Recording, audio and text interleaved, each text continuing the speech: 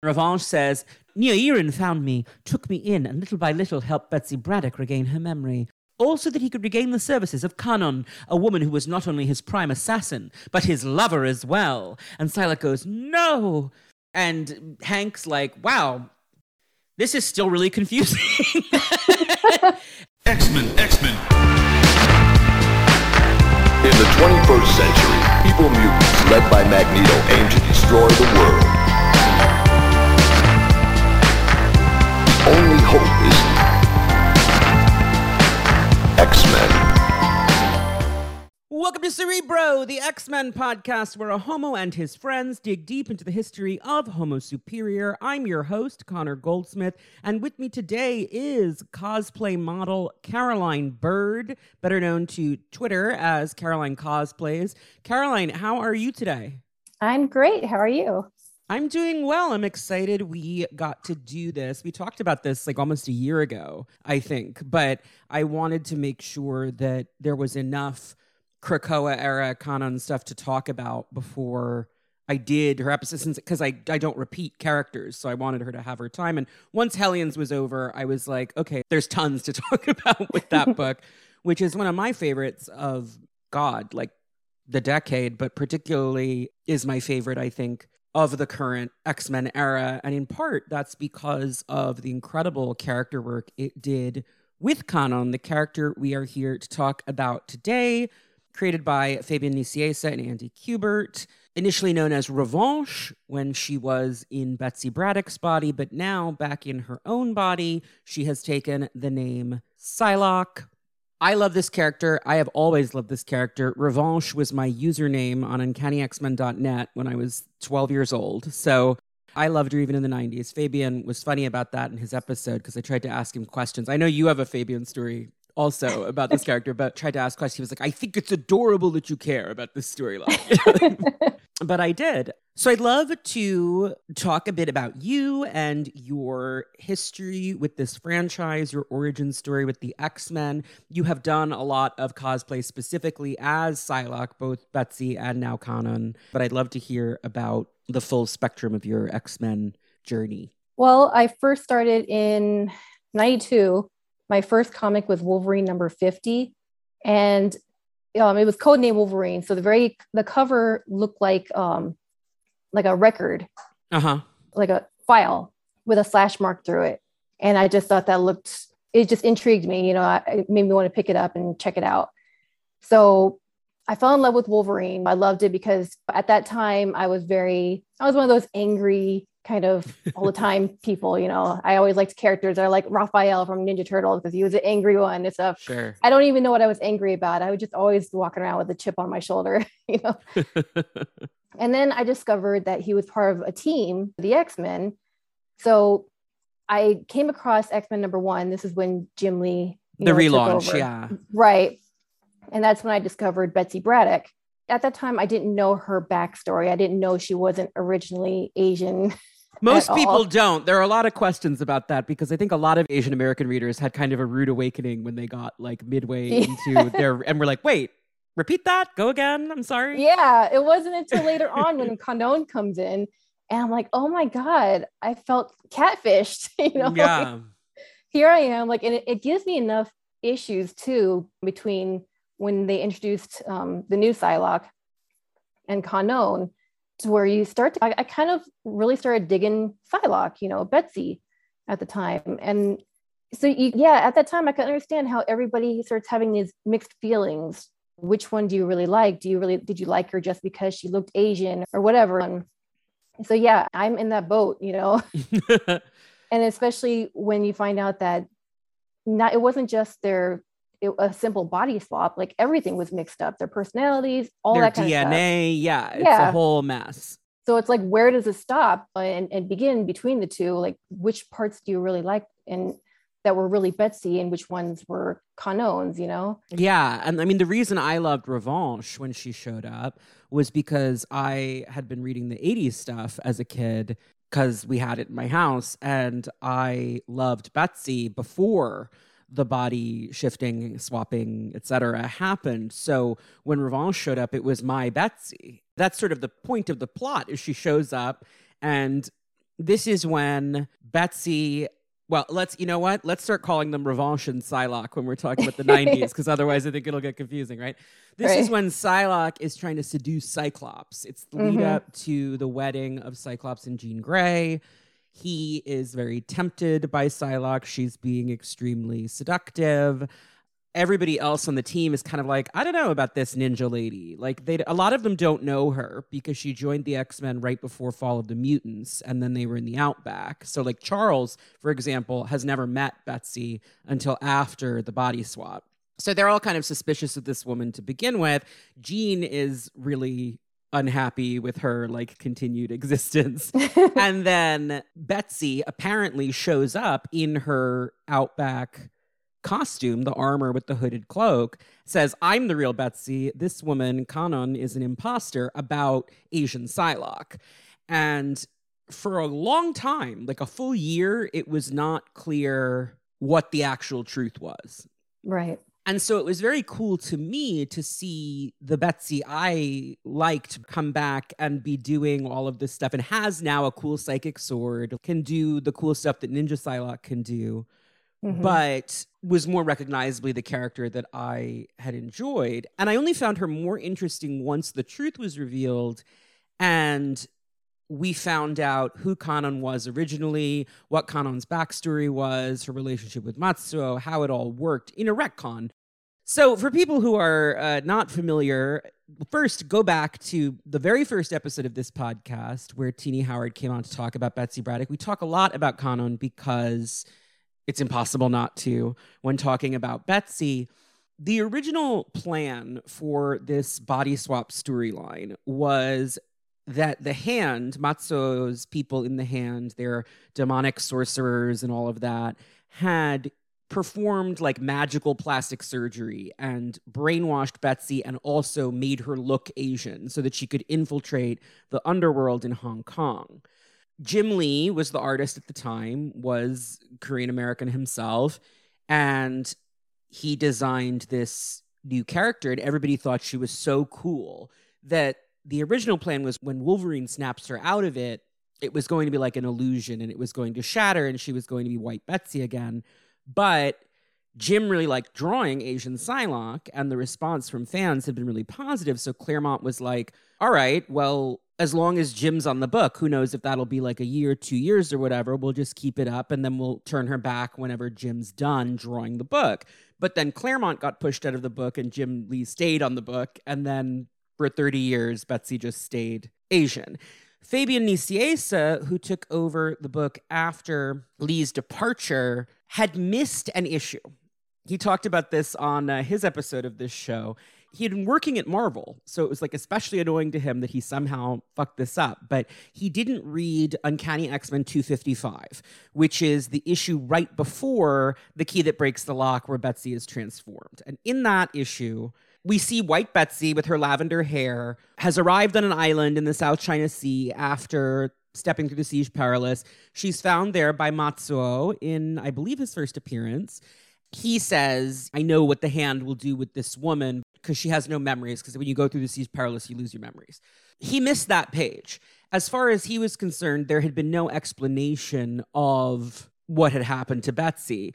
So he was like, all right, I'm going to do a backstory. I'm going to say there was another woman who was Japanese and their bodies got switched.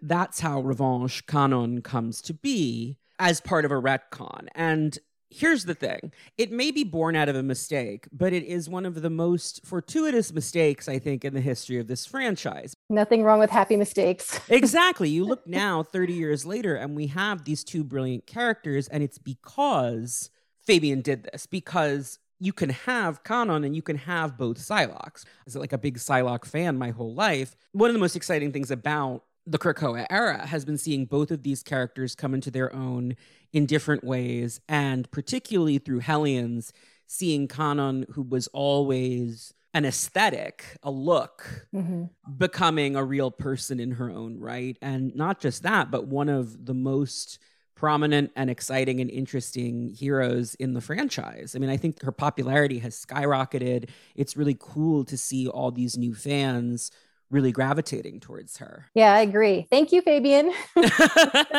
So How did you get into cosplay? Oh God. I actually got into it, I think 2012. I was originally introduced back in when I was in high school. That was years ago. One of my friends who I worked with at Sam Goody, he came to work just to use our bathroom.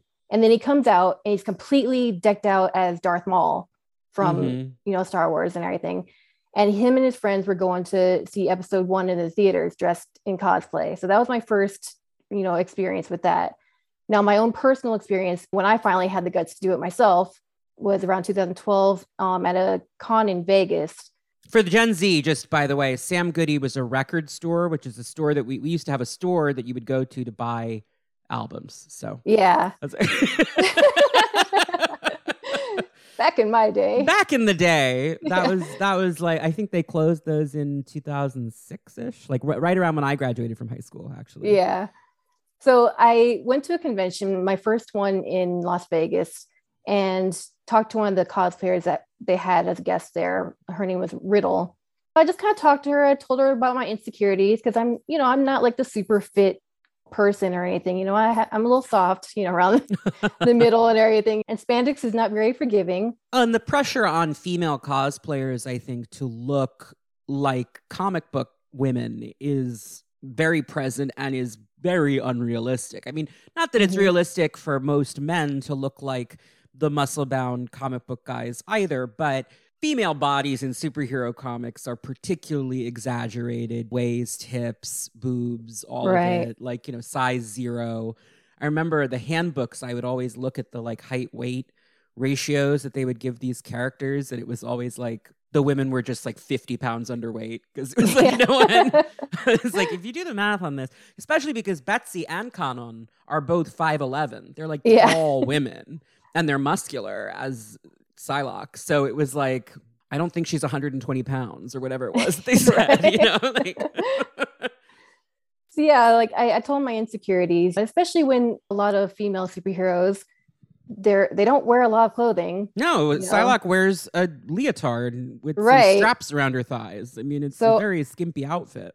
Yeah, and I'm worried about wedgies and all that kind of stuff. And she just put my mind at ease, and she's like, you know what, just go for it, So yeah, the following convention, I just went for it. I went ahead and I bought a costume, my very first costume, just to test the waters. And I ended up loving it. Oh my God, this little girl comes up to me and she wanted to take a picture with me. She's like, Psylocke is my favorite character because purple is my favorite color, and she Mine had like too. That's part of why Psylocke was always my favorite character. Is purple. So I felt like a Disney princess, like one of those actors that you see at the amusement parks and everything. And it was just so great. And she was all showing me her Lockheed toy and everything, these purple, and I loved it. And so ever since then, my very next cosplay, I bought the sewing machine, made it myself. That's so cool. I can barely like thread a needle. So cosplay is always particularly I remember because I work with Teeny and we're good friends. And when Betsy's Captain Britain outfit debuted, all of these incredible women showed up to cons like in the full look. And I was just like, how do you even make that? Like, I don't like it boggles my mind. My friend Kendra, actually, who was on the Sync episode and the Monet episode, she like sews and does cosplay for cons sometimes. And I'm always just like, she'll show up. And one year she was like Marjorie Tyrell from Game of Thrones and had just done the entire dress. And I was like, how? Oh my God. It's magic to me. Like, I don't, even a bathing suit, like Psylocke's outfit, like getting the right color, making it look like the comic book. That to me, that's like a skill set I could never even, I can barely, fold a towel. So the idea of like making a pattern and cutting it and all of that is really wild to me. And your stuff looks great. I mean, it looks very professional. You. It's all trial and error for me. I was the same way in boot camp. We had to cut all the Irish pennants off of our like buttons and anywhere else you find on your uniforms. Because you were military, right? Yeah. And it was to the point where sometimes my buttons would fall off.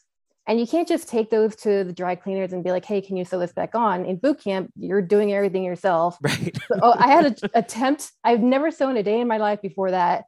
I had to attempt to sew on my buttons and they'd be all wonky, all crooked. And, you know, some of them like, thank goodness they would like wait until after inspection to like fall off. You know? Yeah. So yeah, I just learned through like YouTube tutorials and like I said, trial and error. It took a lot of money and fabric messing up all the time. And even I'm still learning now. So still got the basics, you know. Boot camp was probably something that prepared you for cosplaying Kanon in particular now, because Kanon with those Hellions very much has like drill sergeant energy sometimes, like particularly when she has to get Wild Child in line or like tell Empath to shut the fuck up or whatever. Like she's very like determined and like, I'm in charge. Like I am the alpha. There's that great bit where she Psylocke's Wild Child. Yeah, it definitely, you know, going through boot camp, it did give me more of a confidence I didn't have before. I've always been shy and just kind of, I don't know, an introvert. You know, and boot camp, yeah, that definitely, it gives you a bit of a boost. How long were you in the service? 4 years. It was in the Marine Corps. That's wild. I'm like, I should probably get back in the gym. Like I've never, done Marine boot camp. Well, I actually think, just a little out of order here, I want to read one of the questions that somebody sent in because it was sort of posed to you specifically. And I think that this might help ease into the complicated conversations around this character. I really want, this episode is one that I've been really excited about, but also that I've been nervous about because I started with Betsy. I love these characters. And obviously, if you are a Psylocke fan, like this is the complicated thing. And I'm glad that we're in a world now where the franchise has dealt with it, but it's very tricky to navigate. So B writes, "Hi, Connor and Caroline. I've always thought about writing in, but it wasn't until you announced a Kanon episode that I knew I needed to. I didn't become an X-Men fan until the Krakoa era, because as a Gen Z reader, I came to Marvel through the MCU, and as an Asian American, one of the first X-Men characters I thought to look into was Psylocke. Upon learning from Wikipedia that she was a white woman wearing an Asian woman's skin, I promptly closed the tab and went back to reading Young Avengers. I didn't start reading X-Men until I learned the whole situation had been sorted out, and I didn't warm up to Betsy until the Excalibur issues, 19 and 20, where the two women somewhat reconciled, with Kanon basically telling Betsy that dwelling on her own guilt was not helping the situation. Tina gave Kanon so much agency in those issues, and the overall reading experience was very cathartic for me and my own experiences.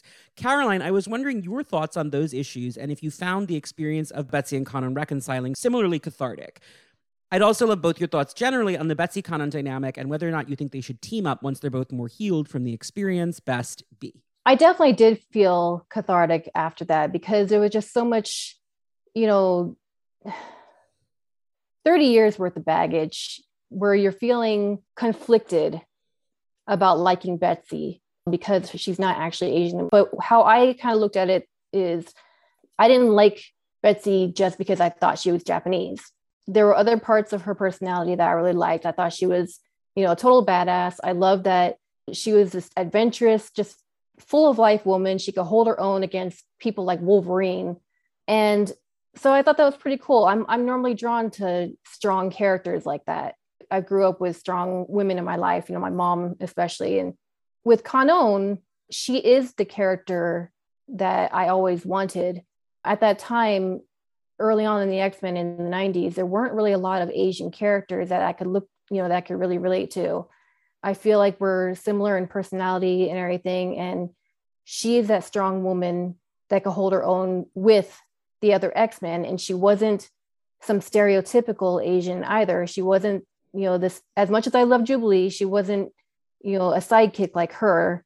And she wasn't some submissive girlfriend or some evil villain or anything, Yeah, I mean, once Kanon was revealed, once like the truth about Revanche became clearer, because basically what happened, to go back to the mess of the retcon and the mistake that Fabian made, is once Fabian realized that he had contradicted Claremont's story by accident, everybody was like, okay, we just got to get rid of this character, which I think is unfortunate because the year where Revanche and Psylocke are both on the blue team is a very cool year, I think. Right. They're very fun together, working together. And I actually found the concept of this Japanese woman trapped in Betsy's body to be kind of more interesting than Betsy trapped in the Japanese body, because it was sort of like, what does it mean to be this Japanese assassin who suddenly is like a British noblewoman? Like, that's crazy. We could have really dug into that. Right. And it's unfortunate that we didn't. But particularly there's the image that I always think of where, and it's her in her final story, but it's when she tears the bionic eyes out of her own head because she doesn't want to die with because she has the legacy of Iris. She doesn't want to die with these foreign objects in her skull. And so she pulls them out and leaves them for Betsy. She's like, these are yours. And then she wears this purple blindfold that looks very cool. Like it sort of waves in the breeze because it has like a long tail on it. And I just remember thinking that she was like one of the coolest characters I'd ever seen. Because then she's got her sword out. She has no eyes. And it was like, in the same way that Daredevil is cool, right? Like there's something cool about this person or Destiny is cool in the same way. Like they can't see, but they're aware of their surroundings in a different way. Toph from Avatar: The Last Airbender, like it's a cool notion. Now, there are blind people who find those characters kind of annoying because they don't reflect a genuine blind experience. So there's that. But I'm a kid. I'm not thinking about that. Yeah. And I just thought this woman was so cool because it also harkens back to the Captain Britain stuff, which I did read pretty young when Betsy's eyes first get ripped out by Slaymaster and she uses other people's eyes telepathically to see. And that's what Kanon starts doing. And her confrontation with Matsuo was just like very cool to me. Like she goes to her boyfriend who did all of this and is like, fuck you. And I thought that was great. Yeah, I love that she goes out on her own terms too. Yes. And I also loved that even though it starts out with a confrontation because they both think they're Betsy, by the end, and this is something where like this you could see as maybe a stereotypically Asian character-y, but in the end, Kanon basically is self-sacrificing and says, this isn't Betsy's fault and I'm going to set her free, basically. I liked that. I didn't like when the female characters were catfighting all the time. Right. Like, that's not my favorite, particularly in this period. I love the Nicieza X-Men for the most part, but like the Betsy and Jean stuff where they're fighting over Scott, I'm like, this is not really what I want to be reading. And so seeing Psylocke and Revanche become partners really by the end of that arc, it's them and Gambit always, which I find really fun. Like they're always, because he's like the thief. The three of them are always sneaking in. There's a whole bit where it's like Cyclops is like, we're going to go in the front door and we're going to send the Betsy's and Gambit like around the back because they're sneaky. Like they'll handle it. I found that appealing. Part of why I always liked Betsy in the classic stuff was that she wasn't as capable of fighting in your face in that like really physical way. And Revanche was obviously a very skilled physical fighter. That's one of the reasons they go like, well, wait, none of them is really like Betsy before because she couldn't do kung fu. Like this is different, right? Like she's like a ninjutsu black belt. That's not, but even with that added, there was a carefulness to her. Like she was very methodical in how she would do things. And I like characters like that who plan. Right. She was more strategic. Yes. So I just think it's really cool to have them both back. I just reread Hellions in its entirety, both for this and because Zeb Wells is coming on the show for the season 2 finale in a couple weeks. And I was so struck by how different she is from Betsy. One of the data pages early on, Hank says, we must remember that she is not Betsy. And that's for the reader to be like, it's Psylocke, but it's not the Psylocke that you know. But it's also very true because Betsy is an extrovert. Betsy was a supermodel. And that's what I loved about her too. She's what I wanted to be. But Kanon is an introvert. Yeah. Right? So Betsy was who I always wanted to be because I always wanted to be that extrovert. But Kanon is what I actually am, is an introvert. Even when I go to conventions, I'm like shaking in my boots until I actually get there. And I feel like, oh, I'm amongst my own people now. And Hellions to me felt like a journey very specifically of this character coming to feel like she has a place in this franchise and among these people in Fallen Angels, Volume 2, her debut book in the Krakoa era, which we'll get there when we get to, we're going to go chronologically. I was not crazy about Fallen Angels. It's not my favorite. Right. I think Brian Everett Hill is an incredible writer. He has said on Twitter, I don't think that book worked. And I'm like, you're absolutely right, sir. But, you know, like. There were things that were okay about it. But yeah, overall, it wasn't my favorite either. But one thing that I did like is there's a moment where she says to Laura and the others, my name is Psylocke. You may know this body, but you don't know me. Mm-hmm. Going from that, where like in Fallen Angels, she says, Betsy Braddock was the hero, I was the shell that she inhabited, to the end of Hellions, where she's like confronting Cyclops and Emma, telling them basically to go fuck themselves, leading missions of her own volition, claiming the title of captain on Krakoa, a place that initially she had felt unwelcome in, saying, I am Psylocke and I deserve to be here.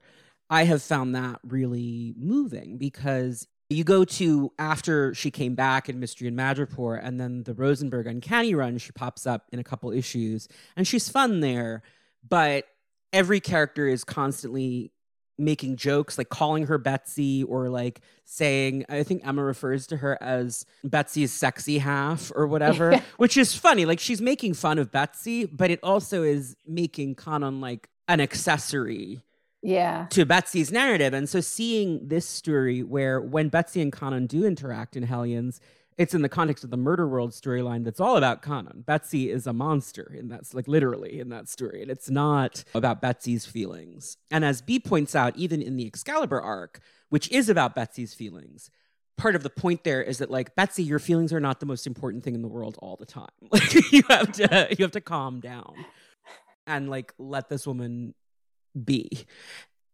To answer B's question about whether they should team up, I loved those issues of Excalibur. I would love to see her do a guest spot in Knights of X at some point. I would love to see them together. I'd still love to see a giant size X-Men, Captain Britain and Psylocke at some point. That's just like them on an adventure together. Because after everything that happened in Excalibur and Hellions, I do feel like they are sort of like sisters. Now it's like, we didn't ask for this. We just happened to be here and we're connected and we're like family in that way. We can never escape each other. What does that mean? Maybe we should like get to know each other, you know, because you know, they're connected, but they still don't know they don't really know each other, right? But at the same time, they know each other really intimately. They've lived in each other's bodies. Yeah. There's something really interesting about that dynamic. Yeah. I think that for all of the fans who loved Betsy as Ninja Psylocke, I understand like why some of those people are disappointed in the way that the character has changed, but I think it's for the best. And I think that the connection that Zeb and Teenie built between them has meant that Psylocke is always going to be part of Betsy's story. It's just that Psylocke is that character. Psylocke is this person who we're getting to know now really for the first time, because Revanche doesn't appear that much before she dies.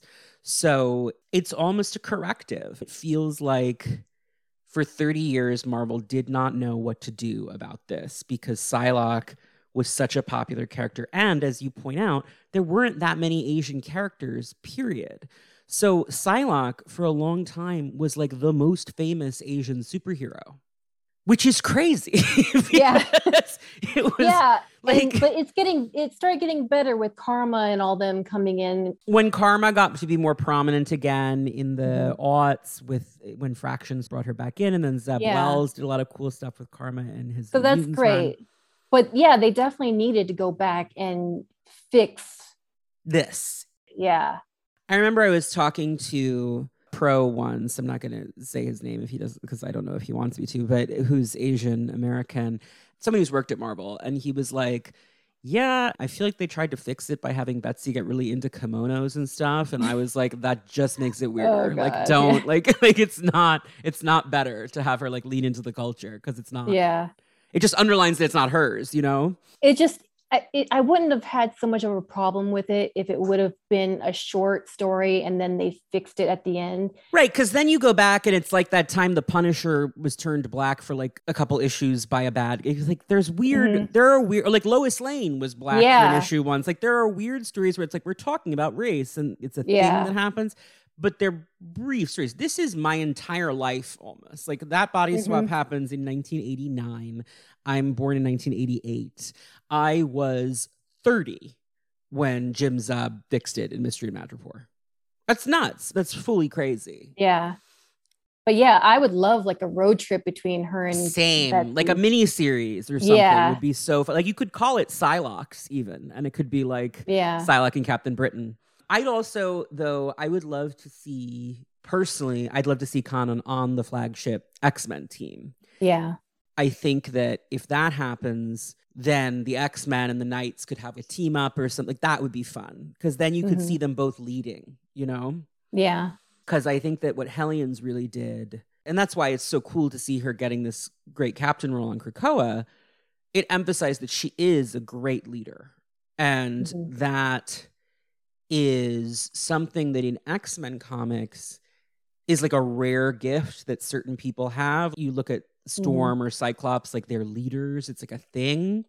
And I feel like Kanan has become one of those characters, and that's exciting too. And it helped her as well learn that she could be a good leader because she was reluctant at first. She's like, I'm not, that's not what I'm here for. And then by the end of Hellions, she's like, my people want XYZ to Cyclops. And it's very much, this is my team.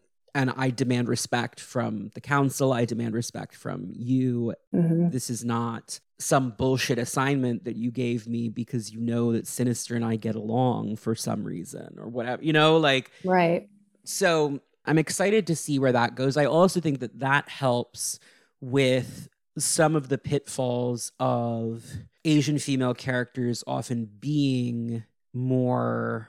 I mean, there's like, we'll get into this later because some people ask, there's also the dragon lady stereotype of like the tough lady who's barking orders. But I think that a lot of the time, Asian women in teen books can be a more submissive or passive character. And it's very cool to see like, no, Hellions is like X-Men Suicide Squad and she's Rick Flag. She's the leader. She's calling the shots. The book is theoretically centered around Havoc, but it's more her story than anything else. And I just found it so cool. It actually reminded me of the work that Zeb Wells did with Karma in his New Mutants run, where I felt like Karma was a character who was always very passive in the classic stuff and always things were like happening to her, but she wasn't really making like strong choices. And particularly those first few arcs of New Mutants, and then again at the end with her and Illyana, Karma really comes into her own. And it felt similarly like a lot of repair work was done with this character. And what's nice about that is it feels of a piece with Revanche, because much like Betsy in Kanon's body felt like she could be sexier, because Betsy has always had insecurities about her body also, right? Yeah, her costumes were all more either flowy or full body. So. And when she was suddenly in this perfectly physically fit body and they put her in a bathing suit, ninja costume, she's like, cool, great, I'm gorgeous now. I mean, if I switched bodies with Halle Berry or J-Lo or something, I right, yeah, like, sure, slap a ninja bikini on me, why not, right? But in the same way, Kanan in Betsy's body as Revanche was very commanding. She had almost like a military bearing to her, and she would hold herself like a fencer. Like it was very much sort of like a formal thing, as opposed to, as we learn, Kanan like sneaking in the shadows, being a ninja. It's nice to see this character getting to lead out in front and not just be a killer in the shadows, you know? Right. I think now might be a good time for us to pause for the Cerebro character file. This one won't be super long because before Krakoa, there just isn't that much to talk about. But let's do it, and then we'll come back. And I took like 320 screen caps on Marvel Unlimited for this of every issue that she ever appeared in. I figure we'll just start from the top and go through all of her famous stories because, again, there aren't that many of them. Get your thoughts on it. You have a great picture of Fabian signing one of those 90s issues with you. Yeah, X-Men number 21 is what I had him sign. Mm-hmm. Yeah, which is like the one where we find out. It's the first time we find out, supposedly, like what had happened. It's when they go to Nyoirin's house in Japan and like they're yelling at each other and they're both insisting that they're Betsy, and it's like a lot of fun. Andy Kubert art in that is gorgeous. Yeah. But I know that you had a similar experience where you were like, I love this story. And Fabian was like, really? So I am going to take us into the Cerebro character file. I will take you through Kanon's complete character history from X-Men 17. I mean, like technically from Uncanny X-Men 255, but in terms of her actual appearances, from X-Men 17 in the 90s up through the most recent appearance, which is the Marauders Annual in January. I will take you on her journey from Revanche to Psylocke. Then we will come back for more with Caroline Bird. We'll go through Kanon's history chronologically, hit all of the major stories and all of the really confusing twists and turns in it. Then we will answer questions from listeners like you. Stay tuned. We'll be right back. X-Men. The Japanese assassin known only as Kanon is a complex figure in the history of the X-Men franchise, but is most familiar to contemporary readers as the second Psylocke. Created by Fabian Nicieza and Andy Kubert in a retcon, Kanon debuted as the character Revanche, a white British woman claiming to be the true Betsy Braddock. Revanche quickly joined the X-Men alongside the now Asian Psylocke, with the two bickering for months about which Betsy was the genuine article. After it became clear that Betsy and Kanon's psyches had in fact been jumbled together, Revanche, Kanon in Betsy's body, tragically contracted the legacy virus and died. 24 years of publication later, in the 2018 miniseries Mystery in Madripoor, which also returned Betsy to her original body, Kanon was resurrected, and has since achieved greater prominence than ever before in the first Krakoan age. Taking the codename Psylocke and the iconic Jim Lee Psylocke costume for herself, Kanon starred in the series Fallen Angels by Brian Edward Hill and Simon Kodransky before becoming one of the leads of the critically acclaimed Hellions by Zeb Wells and Steven Segovia. Retroactively, Kanon's body first appears in 1989's Uncanny X-Men 256, The Key That Breaks the Lock, by Chris Claremont and Jim Lee, in which Betsy Braddock is transformed by Matsuo Surayaba, leader of the Hand, into a brainwashed Asian assassin he dubs Lady Mandarin. Claremont's intention was that Betsy's appearance had changed due to a combination of plastic surgery and the Hand's demonic sorcery, which is why Wolverine still recognizes her face. His plan was for the transformation to be temporary, but he was pushed out of the franchise not long afterward, and Betsy would remain in this Asian form for nearly 30 years of publication.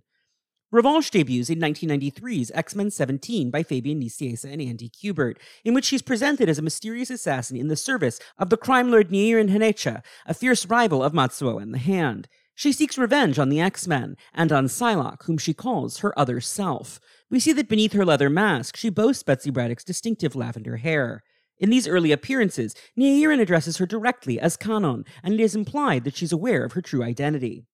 In X-Men 20, wearing a version of Betsy's old costume from the Outback era, Revanche interrupts a spat between Psylocke and Jean Grey in the Danger Room at Xavier's, attacking Psylocke before lowering her hood and removing her mask to reveal her face, Betsy Braddock's. Revanche claims to be the true Betsy, and refers to Psylocke as Kanon, declaring her an imposter, and claiming Lord Nyoirin has held her captive since she emerged from the Siege Perilous. Xavier's telepathy and Wolverine's superhuman sense of smell are both unable to distinguish between Psylocke and Revanche, who both ping as being like and unlike Betsy Braddock. The blue team of X-Men travels with Revanche to Nyoirin's estate in Japan, where they discover a portrait of his lover and chief assassin Kanon that exactly resembles Psylocke's new Asian appearance, apparently validating Revanche's claims. Alongside it, they find Nyoirin's diary, which describes Kanon finding an amnesiac and panicked Betsy fresh out of the siege on a dock in Osaka. As an empathic mutant herself, Kanon's own psychic mind interfaced with Betsy's, and the two women were intermingled. Confused, the Asian woman ran off into the night, where she was captured by the Hand and turned into Lady Mandarin. Nyoirin recovered the white woman. In the present, when Nyoirin arrives in person, he explains that neither Psylocke nor Revanche is actually Betsy or Kanon. They're each a psychic collage of both women's personalities and experiences. Years earlier, in the real world, Fabian Nicieza, without realizing it, had accidentally skipped Uncanny X-Men 255, in which Matsuo finds White Betsy Braddock with no memories after she passed through the Siege Perilous, and conspires to turn her into an Asian assassin with the hands, science, and magic. Not knowing Betsy's emergence from the Siege had previously been detailed in a comic, Nicieza presented this story from Nieren's diary, which shows an entirely different sequence of events. After the issue was published, fans wrote into the letters column to explain his mistake, and he set out to fix the continuity error, and, sadly, to get rid of Revanche as quickly as possible. Back in Westchester, Revanche and Psylocke begin bonding as sparring partners, with each still convinced they are the true Betsy Braddock. Revanche becomes a full member of the X-Men, supporting her comrades on the Blue Team, including Psylocke, in the crossovers Fatal Attractions and Blood Ties. In the 1993 X-Men Annual, during a conflict with a mysterious threat called the Empyrean, Revanche argues for the agency of terminal legacy virus patients, and tearfully reveals, when pressed as to why she cares so much, that she herself is infected with the fatal disease. Charles Xavier, Hank McCoy, and Moira McTaggart have been working on treatments for Legacy, but they haven't made much headway. When Charles is unable to halt the spread of her illness, Revanche declares that she will die with the wind at her back rather than as a laboratory experiment. This leads into the 1994 two-parter Soul Possessions in X-Men 31 and 32, in which Revanche's telepathic powers, amplified by her rapidly progressing legacy infection, finally cut through the confusion and revealed the truth. She is Kanon, trapped in Betsy's original body. Disgusted with Matsuo and refusing to be anyone's tool any longer, Revanche tears the bionic Mojo World eyes out of Betsy's head and leaves them for Psylocke, along with a note for Charles Xavier explaining that she's departed America with an understanding of her true nature and apologizing for her duplicity. In this story, it seems very clear that Kanon was not in on that deception and genuinely believed herself to be Betsy Braddock in the time she acted as Revanche, which contradicts her first appearance. As a no prize, we might speculate that being in proximity to Psylocke put her in a state of new psychic confusion, but it doesn't quite make sense. Anyway, using her telepathy to see, Revanche returns to Japan to confront Matsuo. She castigates him for restoring her body but not her mind, and being content to abuse an amnesiac Betsy Braddock instead of valuing the love he and Kanon had ostensibly shared. In flashbacks, we see that Kanon and Matsuo had a final duel when Nieren's interests came into conflict with the Hands, and that the cliff beneath her collapsed, sending her falling into the sea. Desperate to save his love, Matsuo made a deal with the interdimensional Mojo World sorceress Spiral, who has a long history with Betsy Braddock, and said she'd use Betsy's psychic mind to restore Kanon. Bitter about her own tragic love for Longshot, don't worry about it right now, Spiral instead mixed up the two women's minds and DNA, eager to tear the love of others apart. Ashamed of himself, Matsuo agrees to Kanon's final request, mercy killing Revanche before the legacy virus can kill her. In America, Psylocke feels Revanche die as a psychic shockwave. She travels to Japan herself, still unsure of who she truly is, and Matsuo gives her Kanon's final gift, a telepathic imprint that removes every trace of Kanon's memories and soul from the body Betsy now inhabits. In this issue, Matsuo claims that Kanon was in on Nieren's plan at first, but that Nieren had deceived her with his false diary to believe she was the real Betsy Braddock. He sent her to the mansion to kill Psylocke and Wolverine, but she grew to respect them and genuinely care for the X-Men before uncovering the truth about herself. Betsy appreciates Kanon's mercy in leaving psychic clarity behind for her and vows to honor Kanon's legacy.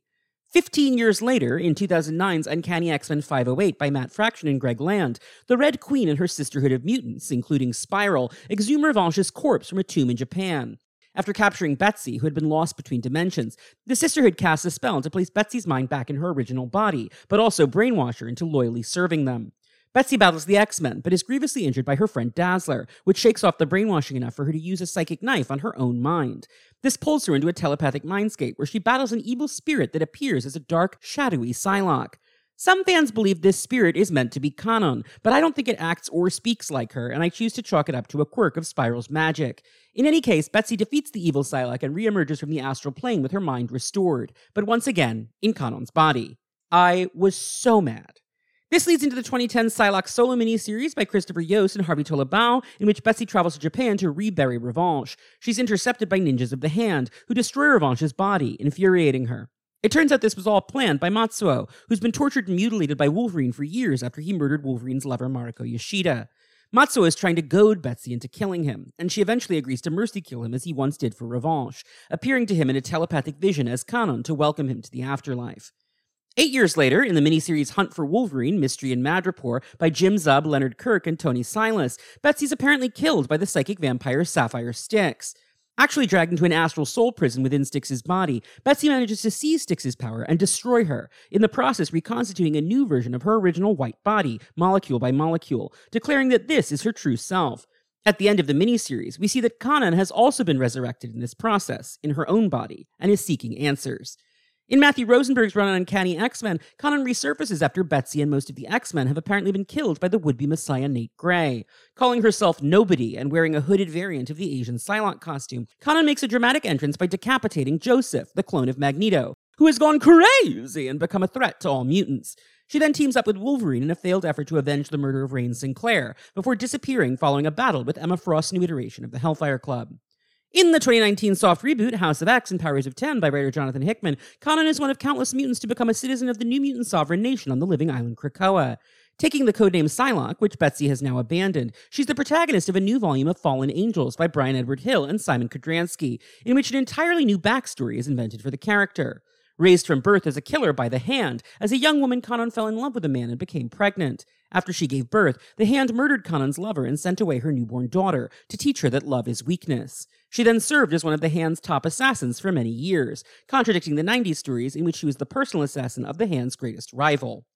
In the present, Kanan is discontented in the paradise of Krakoa, believing she does not deserve it. She bonds with Laura Kinney and the teenage time-traveling version of Cable, who are both in a similar state of unrest, to battle a megalomaniacal artificial intelligence called Apoth that is exploiting and possessing children to spread a new drug called Overclock. One of those children is Kanan's long-lost daughter, and Apoth, who views himself also as Kanan's child for reasons not immediately revealed, murders her in front of Kanan out of jealousy. Kanan cuts a deal with Mr. Sinister to artificially boost her telepathic powers, which have been less potent than Betsy Braddock's, as she only gained them in the body swap back in the 90s, and was never formally trained in their use. She discovers that years earlier, when she was working for the Hand, she had spared the newborn Apoth intelligence's life because she thought it was a child. Kanan destroys Apoth, avenging her daughter, and returns to Mr. Sinister with the prize she promised him, Apoth's accumulated data. She then pivots into the ongoing series Hellions by Zeb Wells and Steven Segovia, in which she's tasked with supervising a group of problem mutants entrusted to the care of Mr. Sinister: Havoc, Greycrow, Empath, Wildchild, and Nanian the Orphan Maker. She's strangely deferential to Sinister, and the reader quickly learns why. He has managed to isolate the brainwaves and DNA of Kanan's daughter from the Apoth data, and teases Kanan with the possibility of her eventual resurrection. Over time, Kanan comes to care for her charges in the Hellions, especially Greycrow, for whom she slowly develops reciprocated romantic feelings. After betraying the Hellions for Sinister on multiple occasions, feeling guiltier and guiltier each time, Kanan reaches an understanding with Betsy Braddock in the pages of Excalibur. After the two women make peace, and Kanan is named a great captain of Krakoa to replace the no longer capable Gorgon, the Hellions are manipulated into destroying Sinister's lab on Emma Frost's orders. As the lab contained the only copy of Kanan's daughter's brainwaves and DNA, she's now well and truly dead, and Kanan is devastated. Intending to leave Krakoa, Kanan decides to stay when she realizes Orphan Maker is in trouble. She leads the Hellions on one last mission, but is unable to prevent the emotionally stunted young man from killing humans, which damns him to the pit beneath Krakoa. As Hellions draws to a close, Kanan and Greycrow affirm their romantic relationship. She's now set to appear as a regular cast member in Steve Orlando and Eleonora Carlini's new volume of Marauders, joining Captain Kate Pryde's search and rescue team to prevent others from suffering as she has. With the mantle of Psylocke now firmly her own, after years as its dead and forgotten face, Kanan enters the Destiny of X era as one of the X-Men franchise's most promising new stars. X-Men. And we're back. Caroline, how are you doing? Great. I know you were nervous. Are you feeling less nervous? Lots of people get very nervous to be on this show, and I'm like, don't worry, it's going to be fine. I swear. I'm feeling pretty good so far. In the beginning, I felt that feeling you get when you're doing public speaking. Right. Nobody else. It's just the two of us. It's just us, like but you know people are going to everybody's out listen. So yeah, it's like, I get it. It's high pressure. I feel like every week with new guests, they tell me they were like, that was terrible. I'm like, it's not. It was not. It was great. And you'll understand when you hear it, because sometimes the edit makes people go, oh, wow, like I didn't, because I'll do this too. It's like when I'm trying to put a thought together, sometimes I'll pause for like 10 seconds. And I'm like, oh, I found my thought. And the magic of editing is that I can cut that 10-second pause and sound like a genius. I'm just glad you're here. I have been really anticipating doing this character, and it was so much fun to dig into all of her. So I read every appearance of Kanan for this episode because, again, there's only like 60 of them. So it's not that arduous a thing to do, but it was fun to do it. Yeah. So to take us from the top, basically, in X-Men 17, which is Nicieza and Kubert, this is 1993. The main arc is the Soul Skinner storyline, which is this crazy story in Russia with Omega Red and Ilyana and Colossus and all of like the Russians of Dark Stars around. The Winter Guard are doing stuff, and nobody who's listening to this needs to worry about this storyline. It's not actually important. Go back to the Ilyana episode with Leah Williams if you want to hear about the Soul Skinner. There's a B plot running under it in Japan. And it's not immediately clear what the hell's going on, but basically a bunch of street thugs are causing trouble or whatever in the Ginza district in Tokyo. And this woman charges her. I will say the one thing that is really rough to read. I mean, this is a comic from 30 years ago, but one thing that is repeatedly difficult to read about these is that whenever they do the editorial note that says translated from Japanese on the dialogue, Bob Harris refers to himself as Bob-san. And I'm like, Bob, don't do that. But so they're fighting and some guy is like, fight. But what kind of a fight is it? Where one woman wades through a gang of men. And then we just see this woman kicking the absolute shit out of all these guys. She is wearing an outfit that is fully crazy.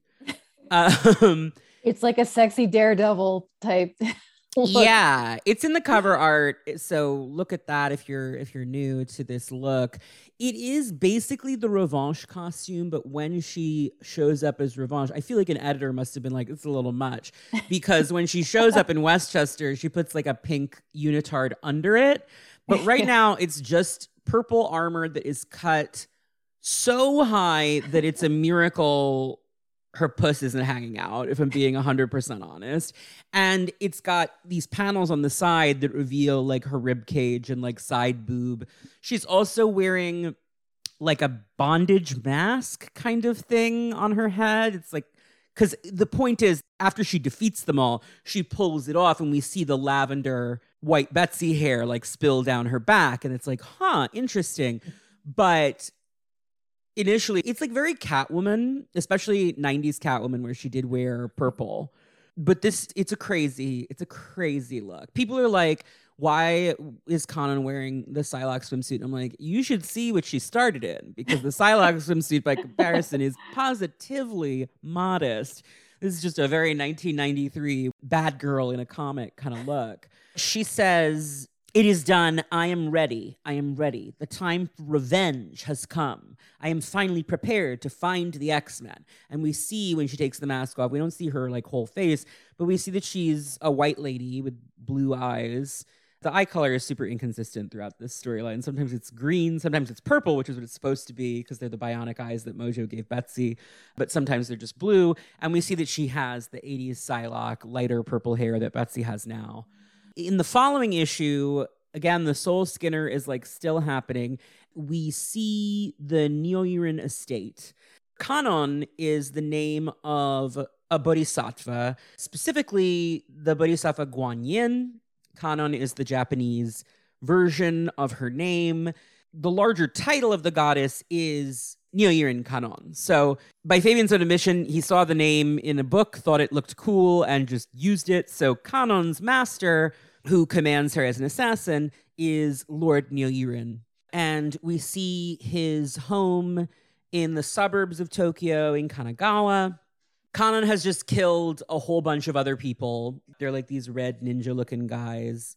Nyoirin says, "A very unnecessary display, Kanon. So many lives wasted, and all for the sake of proving your point." And she says, "How else was I to show you I am prepared to regain my rightful place as your elite assassin, my lord, than by eliminating your honor guard? Very well, Kanon. Fight against the spirit of your namesake, as you always have. Show no mercy to any and all, because Kanon is the goddess of mercy." He then says, "But you know the one act you must perform in order to truly regain your former place, do you not?" And she says, "Indeed, Lord Nyoirin. I must eliminate my other self. The X-Man called Psylocke must die." So that sets the tone pretty quickly. And here, this is the thing. This story clearly just changed a lot behind the scenes in between, because in this scene, he calls her Kanon, And she's in on whatever evil scheme he's up to. But that will change dramatically by the time she shows up in Westchester 2 issues later. So what's that about? Unclear. Don't worry about it. The thing is, and this is why Fabian was so surprised that I liked the story, because he was just like, that's like one of the worst stories I ever did. It doesn't make a lick of sense. Like, it's like it got constantly changed because we realized I had made some mistakes. Like, it's just a fucking mess. But I always thought she was faking it at first, like not knowing. Right, because it seems like she's lying to them at first and claiming to be Betsy when she knows she isn't, but then that will get changed over time. So issue 20, which is when she shows up at the end, this is the issue where Scott is working on stuff in the garage and gets some motor oil on his face. Betsy Psylocke, we should say. Psylocke licks the motor oil off his cheek and then kisses him. And it's very peculiar. It's a very this is a pretty famously weird scene. It's like, okay, she's sexy, we get that, but like motor oil licking is just like not. I mean, I remember at the time as a kid, I was just like, wow, like this is very like adult. But now I just think about like how bad that must taste. Jean immediately like senses through their psychic rapport that something is wrong. But because Psylocke is herself a telepath, she can't like quite figure out exactly what's happening. We cut to the danger room where Psylocke is fighting a whole bunch of ninjas, like hologram ninjas. And it says, since she was a child, Betsy Braddock has wanted to run like the hounds on the chase, fly like a hawk on the hunt, fight like a force of nature. All her life, she has wanted the perfect synchronous union of body and mind. And now that she has it, Betsy Braddock revels in it, exalts in it, lives and breathes in it, and nothing and no one will take it away again. And Jean walks in and she says, we need to talk. And Psylocke says, whatever about? And Jean says, about Scott. What is there to discuss, Jean? Are you and Scott having an affair? Oh, my. No, an affair. No, Jean, not an affair. I want him to run his fingers through my hair. I want to feel his back tense beneath my fingertips. I want to see him smile for a change.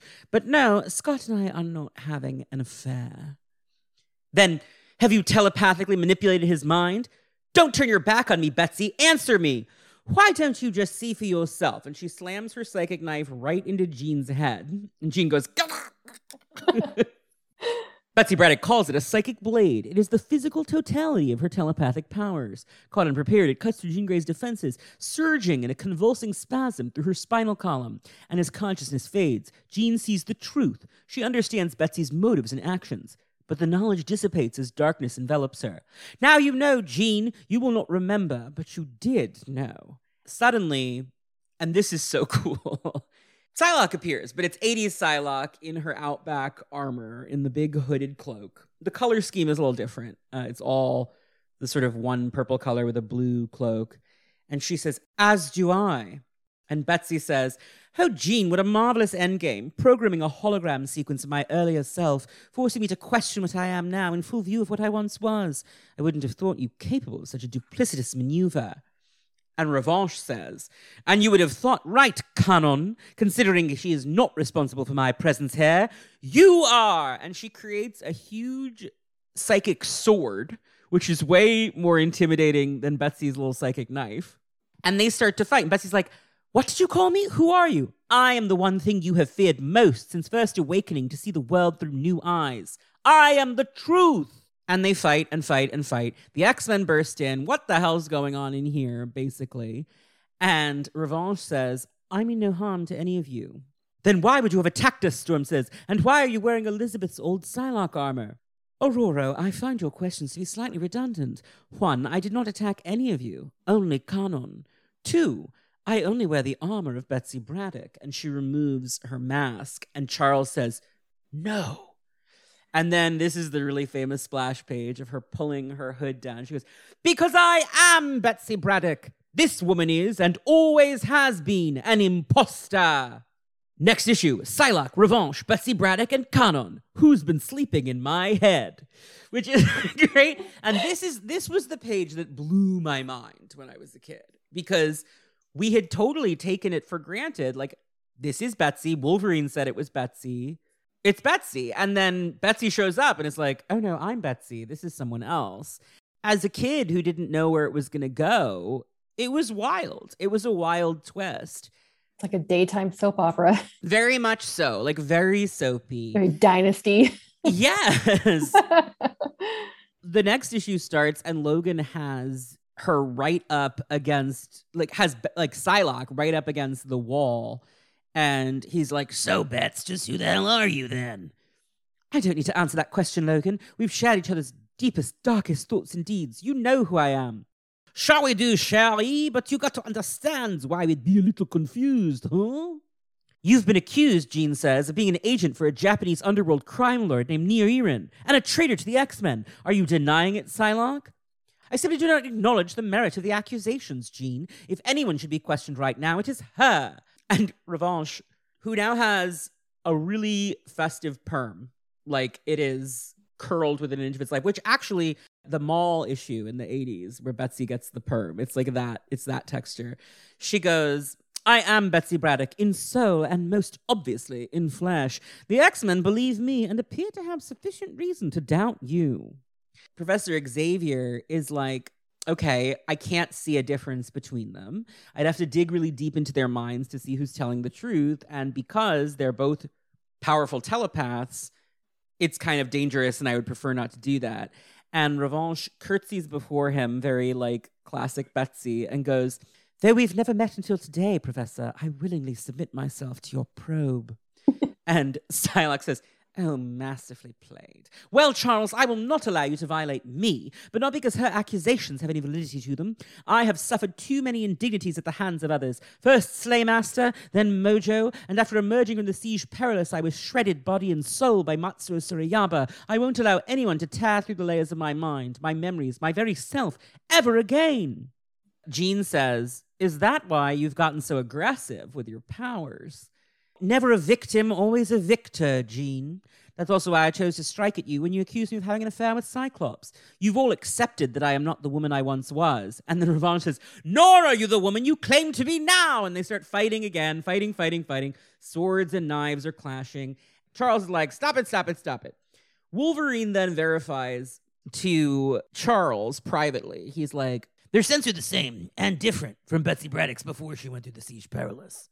Neither of them smells right to him. He's able to tell, that's Betsy, but it's a little off. And now both of them, that's Betsy, but it's a little off. Right. And even there's no surface differences, like when Cerebro was scanning for the security either. Right. Their psi scans don't display a difference between their minds either, which is very disconcerting to Charles. And Charles says, the Betsy Braddock the X-Men worked with before my return was no ninja disciple, was she? And you didn't teach her such techniques? Where could she have come by this knowledge then? I'm thinking there's only one way we're going to find out the truth. Indeed, we have to go back to the source. We have to find this Jigoku crime lord, Neo Irin. In order to do that, we have to journey to Japan. Then we cut to Japan, where Shinobi Shaw, in his peak era of importance right now, honestly, Shinobi Shaw's brief moment, the upstarts are really in their bag in this early 90s moment and then never, ever matter again. He is partying with his bisexual boy and girl toys in Tokyo in his penthouse.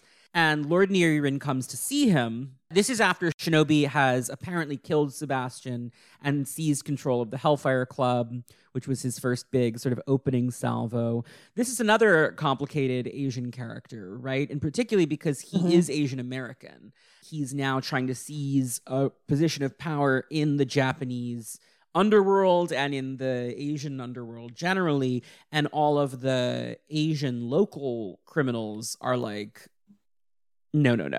We don't like this guy who is very American in his way of doing things.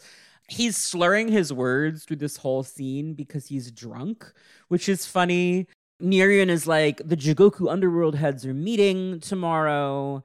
Shinobi says, you need to regain control of your prime assassin Kanon, and I want the X-Men killed. Any or all, the more, the merrier. And Nyoirin says that he will use Kanon's troubles to accomplish Shinobi's goals.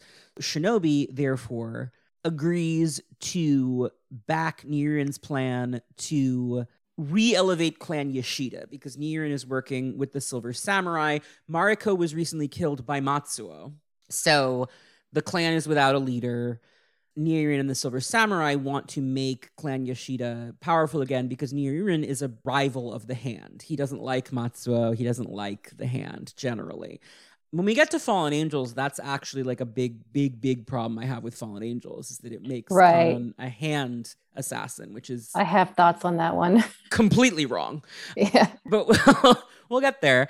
That's when we get to issue 21. This is the one that you had Fabian sign. We get very into the weeds. It's Gambit and Beast and Psylocke and Revanche in Japan. They go to Nyoirin's palace. It's like a sort of a country estate. They're just bickering. Revanche will only refer to Psylocke as Kanon. And Psylocke keeps pointing out, she's like, you certainly know your way around. Everywhere we go, you know exactly what we're walking into. And she's like, because I was a prisoner here for months, Kanon, while you were impersonating me. And it just goes on and on. It's a lot of fun. You do get to see them using their powers together. It's a lot of, like, Nyoirin's elite guard attacks. And Gambit says, as he watches the two women back to back fighting, there's a cool moment where they both instinctively go into the same martial arts pose in the same panel. And Gambit says, see the way they both fight, Henri, to Beast. Two mirror images of each other. This sure is getting really interesting now, though. And Psylocke goes, I ask you, how can Revanche know all of this information without being the traitor she claims me to be? I have told you, I spent months here, captive, degraded in body and soul. They love a body and soul, which is a Claremontism that Nicieza has them use a bunch of times. Your audacity continues to amaze me, Kanon. You will face the truth and my freedom with dignity or die like the treasonous coward you are. And Gambit says, no, mignons, if we'll just see what's behind door number 1. And he opens the door that Revanche is pointing them to, and there is a huge painting on the wall of Psylocke with some katana swords, like in a robe, and it's very much Asian Psylocke. Hank can read Japanese, and he goes, the piece, translated from the Japanese, is called Kanon in Repose. Quite a masterful piece of art. The technique is quite impressive. So, like, everybody's like, well, I gotta say, like, Asian Psylocke, this is looking pretty bad for you. Like, this is not, I don't know about all of that. Gambit tries to get her to explain to him, and she's like, of all the X-Men, you are the last one I should be explaining anything to.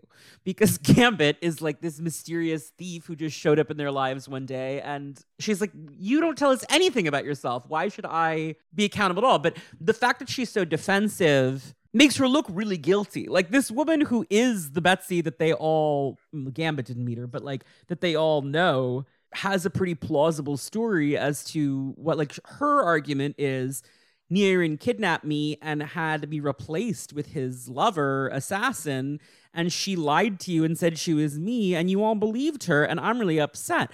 Revanche, which, by the way, they never, like, the characters just all start calling her that between issues. It's never said, like, on the page, it's never really gotten into. Revanche is French for revenge, but refers specifically to revenge that is looking to reclaim something that was taken from you, to regain your status or territory. A lot of people have said, like, why can't Kanon use the codename Revanche? And there's a lot of branding reasons why it makes more sense to call her Psylocke, but one of those things is that revanchism is a political movement that is pretty hard right.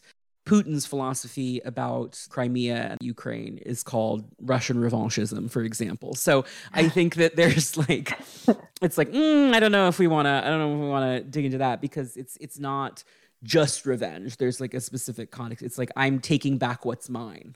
So then they're attacked by the Silver Samurai. That leads into issue 22. This is the one that opens with a really cool splash page. Well, it's a splash panel of the two Betsy's sort of together. And this is the image of Revanche that I feel like you usually see if you Google around the internet. It's her in the original crazy outfit that we talked about from issue 17, but with the pink unitard under it. And now she has like all these sort of 90s pouches and belts and things that are silver, like strapped around her arms and legs. It looks really cool. I love this costume. I think it's gorgeous. It's very 90s. Like if they brought it back at all, I think we would need to get rid of some of the accoutrements that are just like strapped at random all over her. But the costume itself is really cool. They fight the Silver Samurai, and this is where we get like a preview of what's so satisfying now about that Excalibur arc, is watching them fight together. And it's just super cool. Like they are sort of in sync. They feel like mirror images of each other, like sort of two halves of a whole. They almost start finishing each other's sentences, which is very cool. There's a great moment where Revanche says, "Let's finish this." And Psylocke says, "A double parry of our psychic blades should be sufficient enough to scramble Samurai's synaptic control." And Revanche says, "And with his strings cut, the marionette falls. The show finishes. The puppeteer's charade, an unsuccessful one." And they're both attacking with their psychic weapons. It's like, ladies, whatever's going on here, it seems like neither of you is lying, right? Like that's the fun of this arc. And I think that makes more sense and is more interesting than the initial presentation of Revanche as like in on it and evil. I think it's more interesting if they both really do think they're Betsy, because that way it's easy to like both characters and to sort of like want to know the truth, but also not want either of them to be bad, right? Right. Then they find Niren's diary, which is exciting to them. And this is funny too. Like they're always going very tit for tat with like, your story doesn't make any sense, because neither of their stories make sense. Like Psylocke can't read Japanese, and Revanche is like, huh, okay, interesting. That's weird. And Psylocke's like, no weirder than you being a white lady who can read Japanese. Like, what? Like, this is not...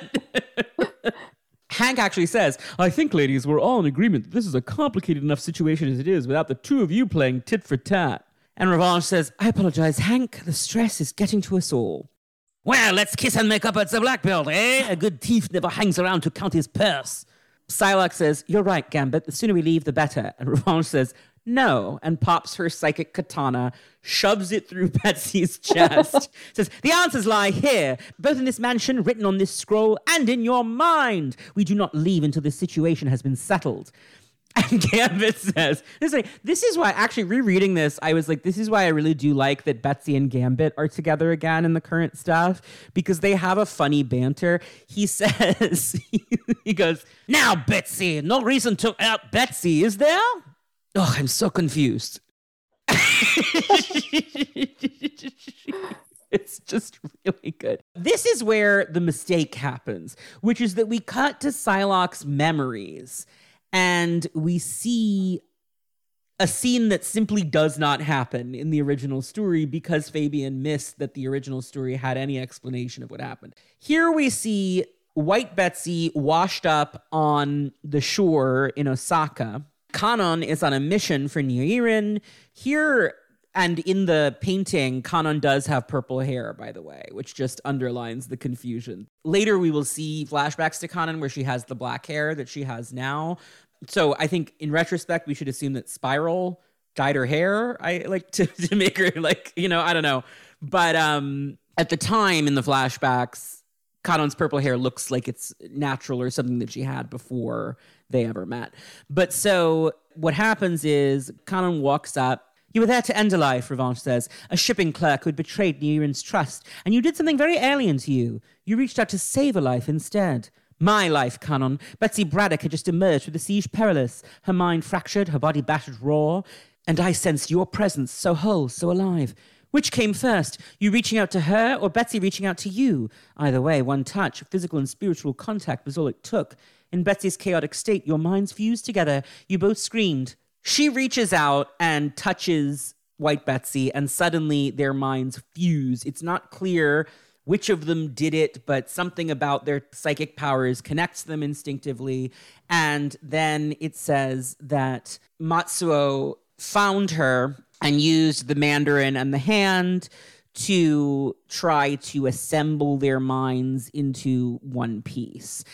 Niirin in this diary is like, my Kanon cannot possibly be working for the Hand, which again makes the Fallen Angels thing weird. The only way to justify it is if you think the Fallen Angel's backstory, she escaped the Hand, then it would make sense that he's like, she would never go back to them. But that's just not what it says in this story. So it's like, okay, whatever. Yeah.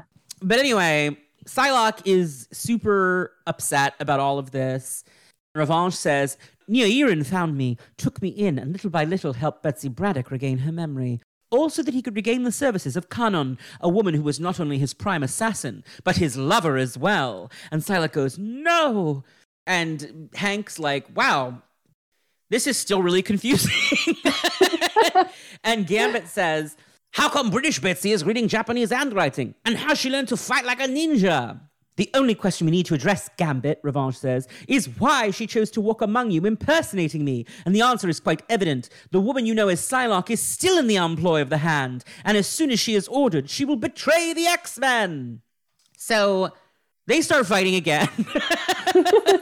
They fight a lot. But it's because here's the thing. It's cool. At this point, they called it a psychic katana in her first appearance, but Revanche's sword, and this is kind of neat looking at it now, the way that Betsy's been doing a longsword, is like a fencing rapier.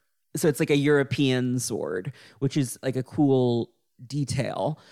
They start dueling again, and Matsuo is talking to the games master and Shinobi.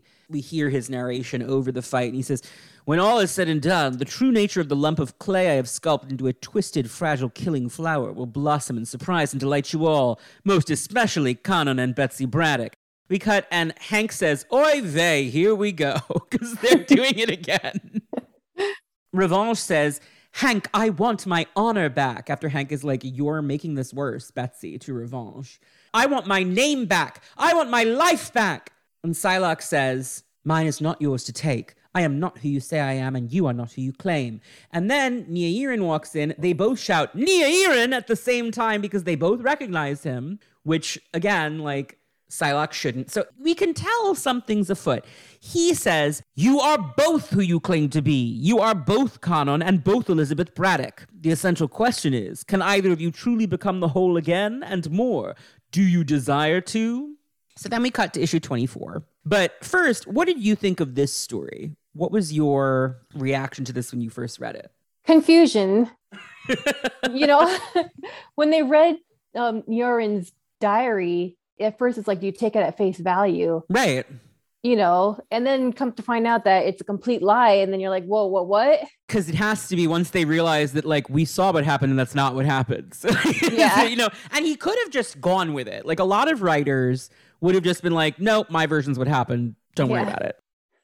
But Fabian was, I think, embarrassed that he had made a mistake. So there's a later bit, it's like a year later after this in the final Revanche storyline, she's just like, Niirin's false diary. I'm like, oh, it was false? Okay, sure.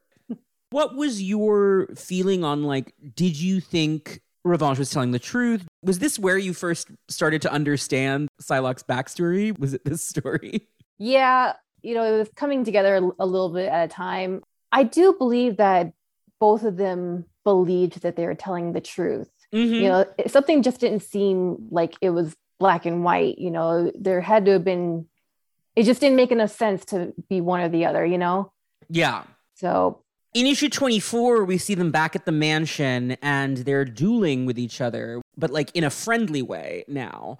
Revanche is fully like fencing with a literal like épée. I guess Psylocke has one too, but basically they're completely evenly matched. Psylocke says, well played. I believe we've proven that the two of us are far too evenly matched to make this exercise of much interest. And Revanche says, agreed. We cannot telepathically read each other's mind, yet we move and function as though mirror images of the other.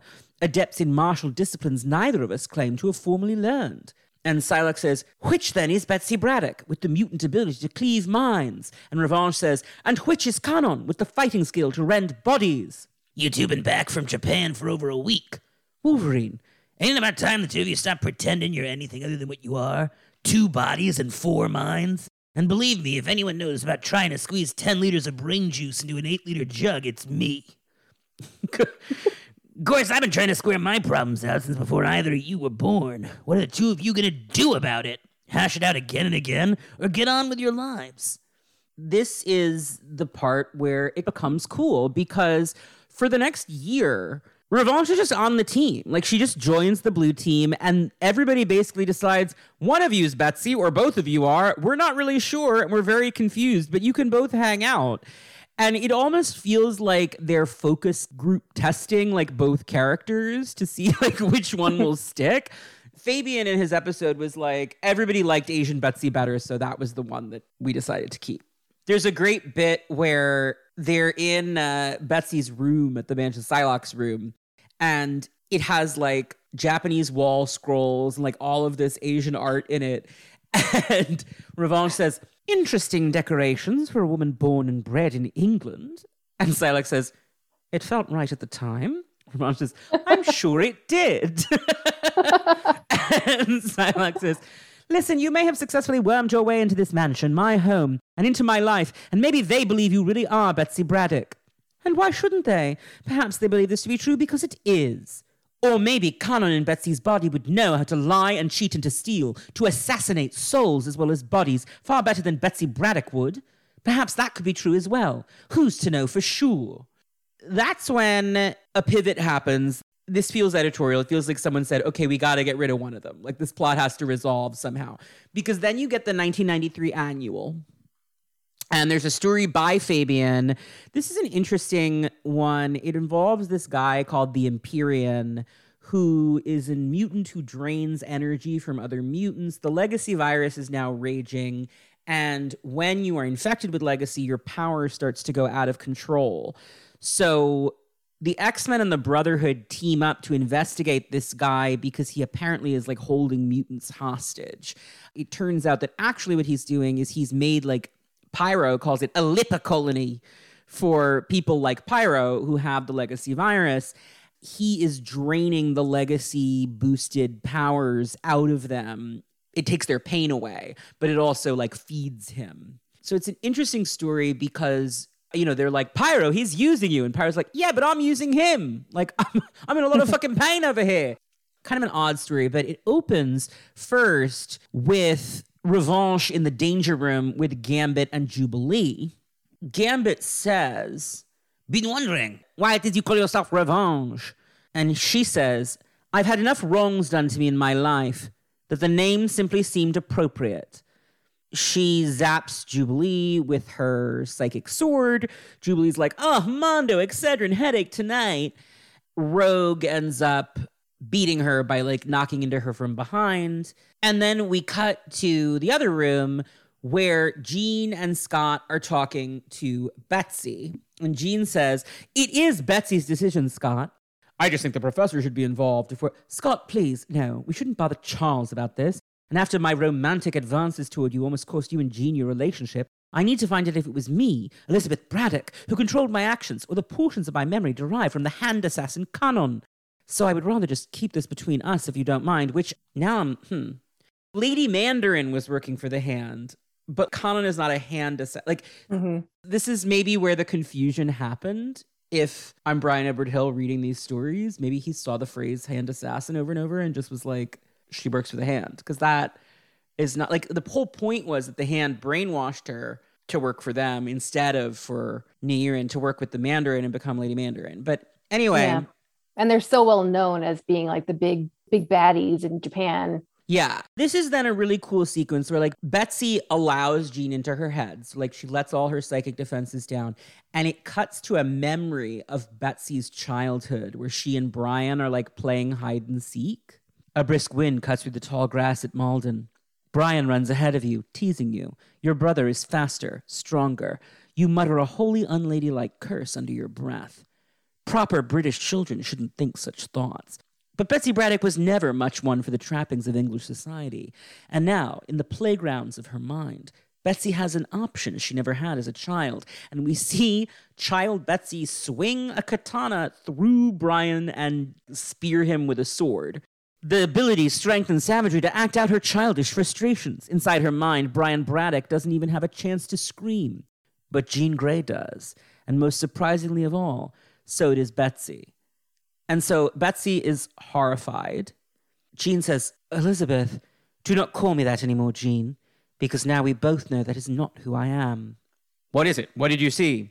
They're one and the same, joined together to the root, the very core of their being. Kanan and Betsy Braddock are completely linked in body and soul.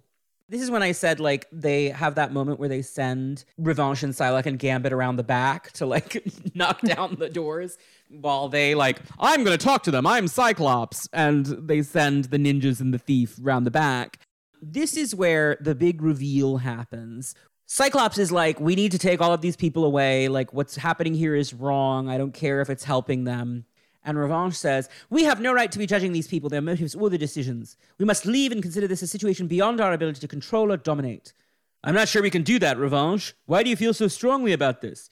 2 reasons, Cyclops. 1, because I have had my life ripped apart. My sense of self-determination, even my sense of self, denied me by this situation with Kanan.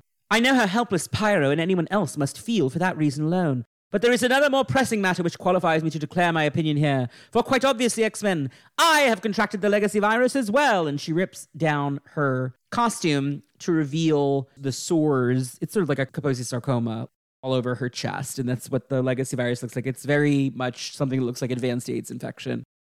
Psylocke says, my God. And Revanche says, it does rather appeal to you, doesn't it, Kanan?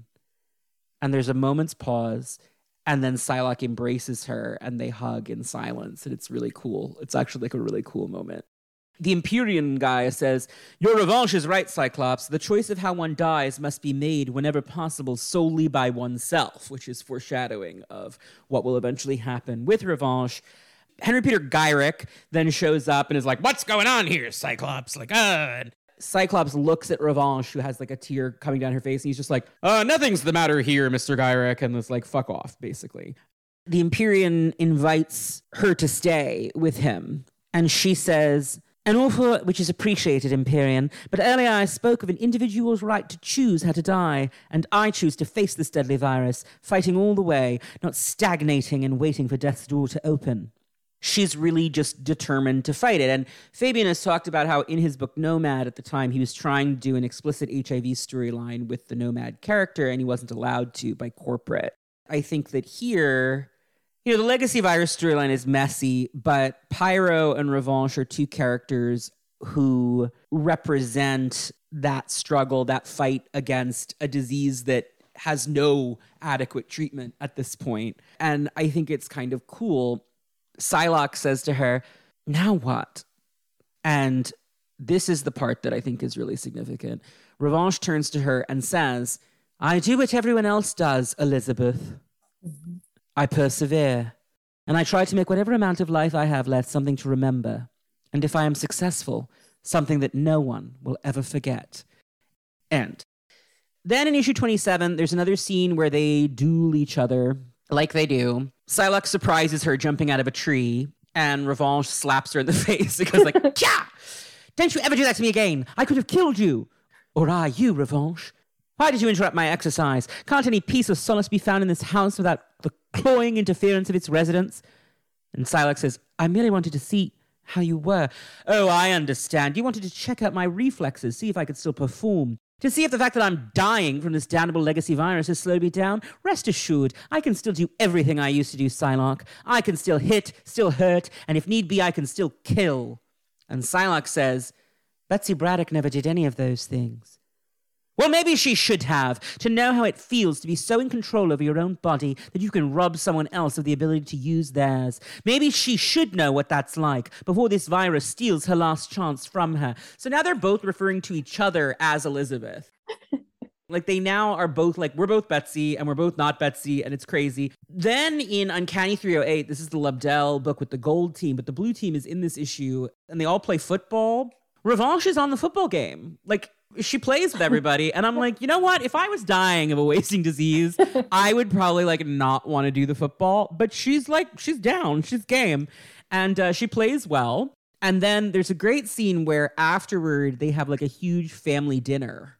It's like both of the X-Men teams, and then like Hank has Trish there, Stevie Hunter's there. I think Bobby's parents, or his horrible parents, are there, and this is a great panel that I really just like because you see them all sitting around the table, and Psylocke and Revanche are seated across from each other and are just like staring at each other. And we don't know, like, I have to think that they're like maybe speaking telepathically or something and we just don't get it. But like, it feels very much like, well, here we are. Like, they chose to sit across from each other. That's not like a seating chart that Charles drew up, because that would be awkward. So there's like a bond developing between them that's really interesting. That leads into first issue 28, where Charles is running tests on Revanche and says, you know, this may hurt a little Elizabeth. He's able to give her painkillers basically, but he can't do anything else. And he says, what are your plans, Elizabeth? Plans, Professor? What have I planned? Have you forgotten I'm going to die? You misunderstood me. I merely meant that as the disease progresses, will you stay here at the mansion so we can continue treatment? Study me is more the like, isn't it? Poked and prodded like a laboratory animal? I think not. I am going to die as I've lived, Professor, with the wind at my back and blood on my hands. The woman who calls herself Elizabeth Braddock leaves quickly, giving Charles Xavier no time to remark on her enigmatic statement. And then she's gone and comes back for the final Revanche arc, Soul Possessions. What do you think of this story? I really love it. Yeah, I thought it was just beautifully written. There's different things in the final one that I really loved. You know, it kind of goes back to the whole butterfly thing, how Matsuo calls Kano little butterfly. Yes, and she doesn't like it.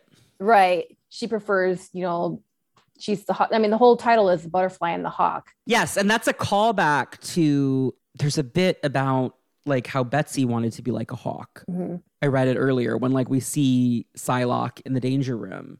They both want to be a hawk, but they're both butterflies. And this is why, you know, people ask sometimes like, isn't the butterfly Betsy's thing? But it always was associated with both of them really strongly in the 90s, particularly in this story. This is an interesting, like the framing of this is interesting. It's Spiral, who has just been revealed by Nicieza in a retcon to be Ricochet Rita from the long shot mini, like transformed by Mojo into Spiral. It's a time paradox. We'll get to that in a Spiral episode. Don't worry too much about it. But the point is, she herself has been victimized and transformed in the way that she, as we will learn, did to them. She acknowledges, she breaks the fourth wall and refers to Kanon. She's observing Kanon's memories. And she says, it's a flashback. Several solar cycles ago, I accessed the memory logs of a Terran female named Kanon, an assassin by trade. Then we see her and Matsuo. He calls her Little Butterfly. She's like, for the final time, stop calling me Butterfly. It's insulting. Call me if you must a bird of prey. He says, why? If you can fly like a hawk, why are you so afraid of falling? And she says that she's not afraid, for she knows where she will land. If I fear anything, it is the flying, for I have no idea of how high I may go. And Spiral says, young love, it sickens me. It reminds me a bit too much of everything I once had and lost. Is that why I was so willing to become involved in this pathetic little game? Because I was jealous, angry, resentful? Why else, when the opportunity was presented to me to stitch a love back together that had been shredded by fate, did I choose instead to further tear it to pieces? But enough introspection. Switch now to a feed from that continuity glitch of a mutant telepath. So, like, that's the part that makes me laugh. It's Fabian acknowledging that he fucked the story up, but because Spiral is outside space and time, she's like, I did it. She calls herself Revanche now, the Asian one, you fool, in the body that once belonged to Elizabeth Braddock. We cut then to a splash page where we see Revanche looming over Professor Xavier with a katana, apparently about to kill him, and then suddenly the transmission cuts out, much to Spiral's dismay. The next morning, Charles is with Betsy, Psylocke, and is giving her a note that Revanche left. High enough to avoid the problems I face now, to avoid the legacy virus which is rapidly coursing through this mutant body, killing me. I will fly far enough away so I will no longer be of any concern to you, Charles Xavier, or your gallant X-Men, who have been nothing if not fair to me since my duplicitous arrival into your home. That's it? She doesn't say where she went? No, Psylocke, she psychically masked her entrance into my room, and just as surreptitiously left our lives the way she came in, with no explanation of who she really was or what she really wanted out of us. She waits a few minutes after he leaves, uncertain whether she should show anyone the parting gift Revanche left her, since it is a painful reminder of a legacy she thought long gone. And then we see that in her hand she's holding the bionic purple eyes. And the note and the eyes are actually where you start to see, or at least I started to see, that she started having respect towards the X-Men and Charles Xavier and even Betsy. And then it shows that she's kind of accepted her fate now. And accepted that she's not Betsy. Exactly. We flash back again, and in this story, Kanan does have black hair, natural, that's not purple. She doesn't like having her picture taken because it makes her uncomfortable. Again, like she's kind of an introverted person. She makes Matsuo promise, because this is where we find out they were star-crossed lovers specifically. She was Nyoirin's assassin. He was the Hands top guy. And the two clans were coming into conflict. He suggests that they commit suicide together so that they don't have to fight each other. He says there would be art in that. And she says, but no honor, Mata. Our lives are what they are. If I am called upon to do so, I will kill you, Mata. You must promise me, Matsuo, that you will honor our love, honor me, and do the same for me. She makes him promise, and he says, only because I do love you, little butterfly, I promise. Then we cut to the present where he's talking to Spiral, who, it turns out, just caused problems on purpose. Like, in the original, in The Key That Breaks the Lock, Mojo and Spiral are just part of Betsy's dream sequence. This establishes that they were actually there and that they participated in the Hands rituals and whatnot. Mojo has recently died in another story, so Spiral is now kind of a free agent who doesn't really know what to do. He says, what did my word, my stupid honor bring me? And Spiral, who's suddenly in his room, says, nothing but pain, young assassin. You, I who know something of the pain brought on by lost love. If that were true, you would never have broken your promise to me. You would have helped me regain Kanon's love as you said you would. When you contacted me, Matsuo, desperate to save the shattered body and ravaged mind of your lady love, I promised only to repair the damage you had wrought. I kept my part of the bargain. Kanon's body walked out of that eugenics chamber. It's not my fault her mind did not. So we start to get a better understanding of exactly what's going on. And Spiral says to him, you only got one shot. She's dying. So if you want her, go to her now. Like, sort this out because clock's ticking. Then we cut to the X Mansion, to the Danger Room, where Warren and Betsy, who at this point are sort of being flirtatious, are in the Danger Room. And Betsy suddenly finds herself fighting a hologram of Angel before he was Archangel, because Warren at this point is like the blue Archangel, not classic Angel. He says, you wouldn't cut down a little old sparrow like me just to prove you're a hawk, would you? She slices him in half and she's just like, sending a hologram to do a man's job, Warren, getting shy in your old age. He asks her to come to breakfast. We then get another flashback. There's a lot of flashbacks here to like Matsuo and Kanon's relationship. We see what happened in their final duel. He didn't actually kill her. They were fighting and the cliff beneath their feet collapsed in like a rainstorm and she fell like 20 feet or whatever. Like it's bad into like the water below.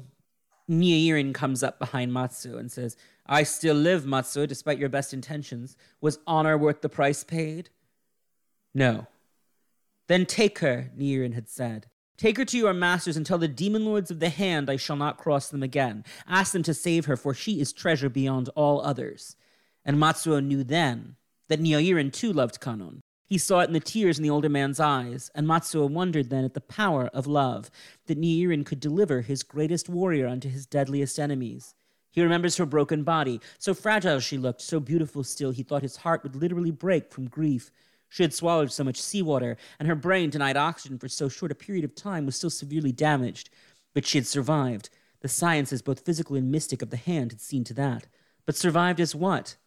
A butterfly with its wings clipped will never fly again.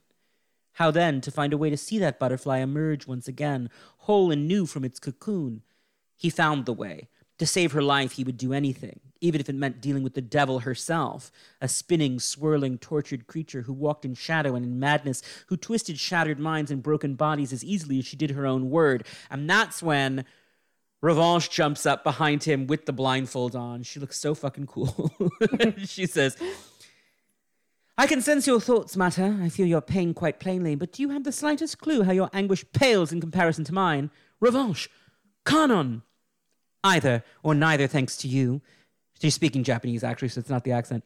Because your attempt to breathe life into my lost soul is responsible for costing me my mind and body, and now it's going to cost me my very life. Then we cut to Betsy and Warren. Betsy's telling Warren about the bionic eyes, which it turns out she never told the X-Men about, which is kind of a fun characterization beat. She was like, when we were resurrected by Roma, don't worry about it, guys. Go back to the Betsy episode if you need to. But one of the things Roma did was cloak them from all electronics, like cameras and things. So Betsy just assumed that the eyes were turned off. When my second encounter with the siege resulted in this new form, well, quite frankly, I never thought to pry my own eyes out to see if they were real or not. Would you have? Of course not, Bets.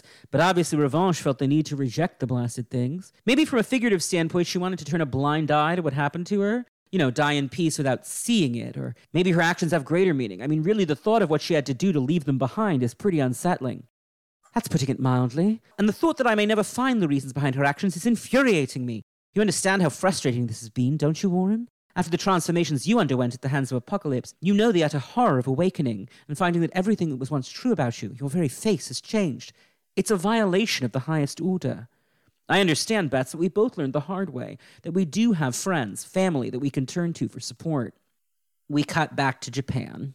Revanche is basically torturing Matsuo psychically, and she's frustrated because she's like, no matter how many layers I peel back, you only see me as her. It's Psylocke in like the Asian Psylocke costume. Still, you deny me the complete truth of what really happened to me and Braddock. What went wrong with your plan, Mata? Why are you so strongly rejecting my existence? I see now that you sought to use Betsy Braddock when the Hand found her washed ashore in their island compound. It was the perfect solution. Use a telepathic amnesiac to restore my mind.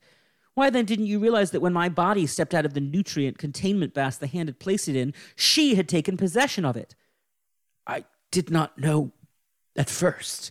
How long did it take you to find out, Mata? Stop seeing me in your mind's eye the way you wish me to be, and see me as I am, as you made me. You've tried to hide from what you did to me for too long. I may be blind now, Mata, but that doesn't mean I cannot see. Tell me the truth. The truth, Kanon. The ugly, ugly truth. Is that what you want, my love? All right, then. Yes. Even though I'd lost your soul, I still had your body. Whole again.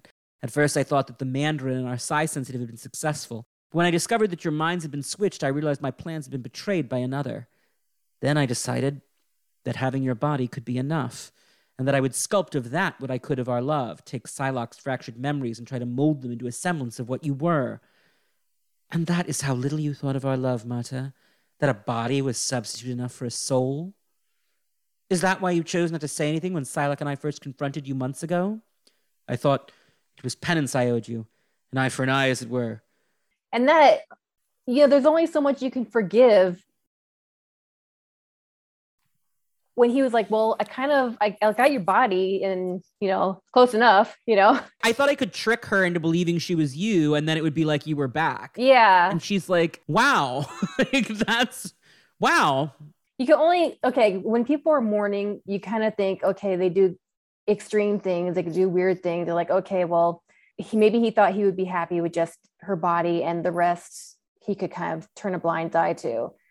But the way he says it, it's just so shallow. I'm like, you're an ass. He sucks. This guy sucks. Yeah. He says, and now, Butterfly, now that your memory has been restored, can we? And she looks at him like, are you fucking crazy?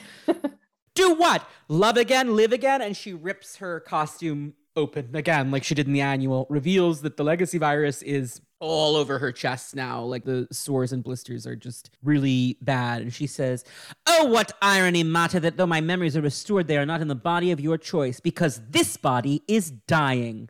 Why do you think I've been able to remember the things I do now? The legacy virus which has infected me is enabling this body's telepathic abilities to increase in scope, building ever more quickly with each passing moment to the point where they will burn themselves out, taking the last breath of life from me as they do so. Here then is your work of art, Mata, finally unveiled. You restored me to life only to allow your guilt to deny us a new chance for love, and place me in a body which by the cold whims of fate was destined to pass away.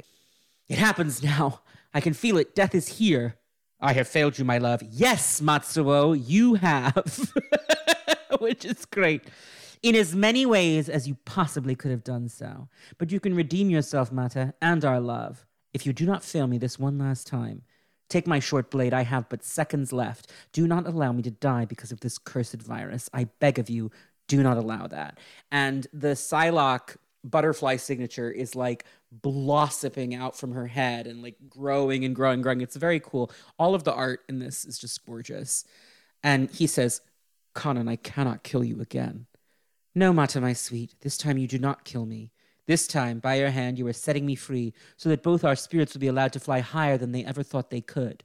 His blade cuts cleanly, and the escalating energies building within Revanche's body are released outwards. She was a private person, he thinks.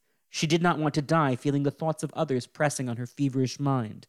Instead, with her passing, everyone knows hers, especially one whose life has so intimately touched hers. And in America, Warren is driving Betsy to the airport, is my recollection, because she's like, I'm going to go to Japan and like see what I can figure out. Suddenly, Revanche's voice shouts, "Goodbye, my love," in like a psychic echo. Warren, I'm sorry, something hit me. My mind felt so much sadness. Are you okay? She's gone, Warren. I know. I'm sorry, Bets. How will I find out what happened now, Warren? The violation to our bodies was done on such a basic genetic level that our sense confused Wolverine. Even the professor couldn't probe our minds to find the answers. Who could have done something like that to us? And why? And then Spiral goes, "The answer to that one, darling Elizabeth, my old friend, is more than happy to extend a helping hand. Or 6. So that's the end of Kanon. The following issue, Spiral explains that it was all her nefarious scheme, etc., etc. Betsy finally goes and confronts Matsuo. There's a cool moment where she calls him Mata without realizing, and he's like, she's still in there. The narration tells us that Betsy, she's sort of lost her sense of self because she has Kanon's memories now, and she doesn't know what to do with them. And she wants to be herself, but at the same time, becoming like Ninja Psylocke has liberated her to become the fighter, the physical fighter that she always wanted to be. And she's afraid that if she loses these memories, she'll lose that freedom that she's gained. And this is where, like, again, the politics of like, she turned Asian and became tough is like not ideal. Mm-hmm. But she's becoming the fighter that she's always wanted to be. Yes, exactly. And so Matsuo explains to her what happened after she comes in to see Nyeirin. One day later at the ancestral estate of Nyeirin Henecha in the Kanagawa prefecture in Japan, she knows this place in subtle secret ways that seem to contradict the conviction she expressed to her fellow X-Men. These memories are the lingering vestiges of Kanon's past, indelibly stamped on her own mind, and she hates the thought that she will carry them forever. But hates even more the idea that if they were to fade, all of the things which Betsy has found so invigorating in this new body would pass away as well. The thrill brought on by the control of such a physical force, the synchronicity which comes from the unison of mind and body. This is Kanon's legacy, that Elizabeth Braddock has finally, after a lifetime of unfulfilled desire, become the woman of both thought and action she always wanted to be. Nyeirin, I have come to speak with you, my friend. Nyeirin, did you hear? And he falls forward dead, thwumph, onto the desk. Dead? Yes, little butterfly, dead. Like our love. And it's Matsuo. You and I never had love between us, Mata. I am not Kanon. Then why do you call me by the name only she ever used? It was Spiral. She left us as part of one another. 2 women who never met, but linked through body and soul by means which were out of their control. He leads her out onto the cliff where Kanon fell when they were fighting. Because of the oxygen deprivation Kanon suffered after her fall, Spiral's switching of your minds and bodies was incomplete. Since Kanon's mind was damaged when Spiral delivered her to Nyeirin Elizabeth, she was essentially a blank slate, a tabula rasa. He chose to use that opportunity to reteach her, to make her truly his own at last as she had never been in her previous life. Basically, he lied to her about her true origins and turned her against us all. But she was a confused creature of anger, discomfited in the use of her newfound telepathic powers.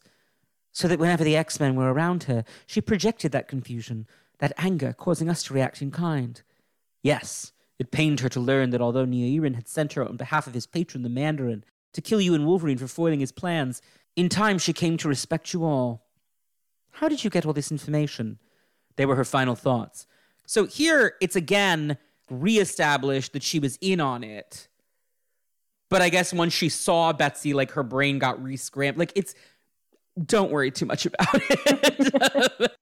Kanon died here in my arms. The legacy virus which killed her, ironically enough, had heightened her unwanted abilities to such a degree that she was able to cut through the cloud of her own jumbled memories and discover the truth about herself. And she projected that truth into my mind as a sort of farewell. Yes, I felt her passing yesterday. Felt a love for you, Matsuo, but now with her gone, I will never really be whole again. No. As she was dying, Kanon left me something to give to you. To take from you, actually. And he dips Betsy and kisses her on the mouth. She asked me to provide you some measure of peace by leaving me the imprinted telepathic energy she wielded and the means to take back all those memories which were Kanon's from your troubled soul. And now, as I've been able to heal you, so will I ask you to bring on a final piece for myself. He takes her katana and he wants her to kill him so that he can be with Kanon. And she refuses. She's like, you need to live and honor her. Because now she's gone. You gave me that telepathic shockwave. Everything that was her in my head is gone now. Matsuo puts Kanon's katana and his own katana in the grave. The gravesite says, Kanon, love that transcended body and soul. I leave you with both our weapons of death, little butterfly, and I take with me our love and promise to carry it in my heart forever. You fancied yourself an artist of death, Matsuo Suriyaba, and Lord knows you've caused enough suffering in your time. But I sense something better in you waiting to emerge if given a chance. I'm giving you that chance, Matsuo. Make something of it. Use it to create something better for yourself. It won't be an easy road to take. But if you succeed, if you find happiness, then you'll have served well to honor the memory of the woman who came to mean so much to both of us. And then she goes and meets up with Warren in Westchester. She stands on the boathouse overlooking the Spite and Dival Cove, lost in thought. I'm like, the Spite and Dival Cove is in the Bronx, not Westchester, but whatever, that's fine. Straining to see if by chance a vestige of Kanon remains inside her soul. But she finds none. And if she mourns that loss, she gives no sign. She then tosses the bionic eyes into the Hudson River. Wrapped in, we can see the letter that Kanon left for Charles, which is written in Japanese. For with that loss comes the knowledge that she is Elizabeth Braddock, in mind and, yes, in body. So the past sinks away, eh? Warren says. But you, Bets, you can fly as high as you want to, and nothing or no one can stop you. I learned the same thing about myself. The sky's the limit, I mean. That's all I ever really wanted, Warren. To be the best I could be. Maybe in some ways, Kanon helped me be that. She challenged me, made me question my identity and the very nature of my soul. But you know what? I met that challenge and became a stronger, better person for it. Yes, you did, Vance. Just as much as I hate to admit it, like Apocalypse did for me. Makes us birds of a feather, huh? It does. Perhaps then we can see how high we can fly. Together. And that's it. And I was very moved by this story as a kid. If you set aside the racial stuff, which is a big ask, I remember it was collected. I think the first time I read the whole thing, it was because it was collected in a trade that was super weird. It was called Transformations or Metamorphosis or something. It was 3 stories that are unrelated, but it was Hank being turned blue and furry in Amazing Adventures, Warren in X Factor becoming Death, and this arc with Betsy and Kanon.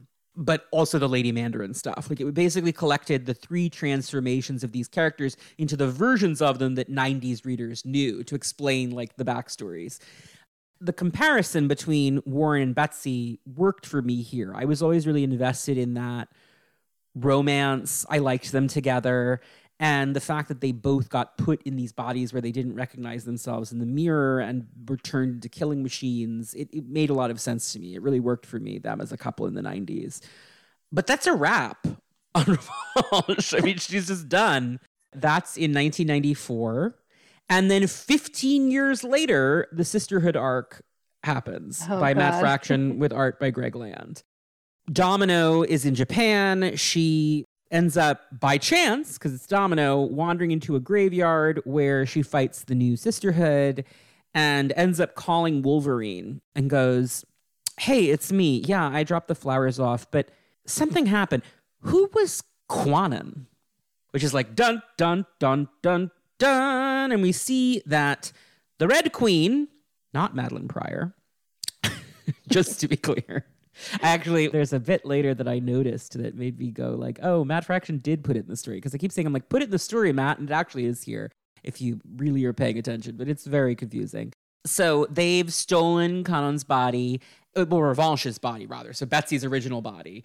The Red Queen says, the vessel has been properly modified and prepared to my exact specifications and is ready to be filled. And we see that Lady Deathstrike has Asian Betsy, who, at this point in the story, had been dead for a really long time. Because this is After Vargas killed her? Yeah, except then she came back, but then she was lost again with the Exiles, so they thought she was dead again. The following issue is the one with the cover that was unfortunately Betsy's Wikipedia profile picture for years because they were like, it's both bodies, but it's this heinous Greg Land art. This is Uncanny 509, where it's half Asian Betsy, half white Betsy, like split down the middle. This is where Lady Mastermind goes, okay, just run it by me one more time because this is the craziest thing I've ever heard. There are 2 Psylocks, which is just like a funny, they're acknowledging. Now, this story really drove me crazy because what they do is they resurrect Betsy in her original body and then brainwash her into serving the sisterhood loyally or whatever. And so I thought, we're doing this thing, finally. Like, we're going to fucking do it. But by the end of the story, she's back in her Asian body and the original body is dead again. It's one big psych. Yeah. There's a very weird bit where, well, first, I just want to note in issue 511, I captioned this in my notes, not Maddie. Scott is narrating and he goes, body thieves.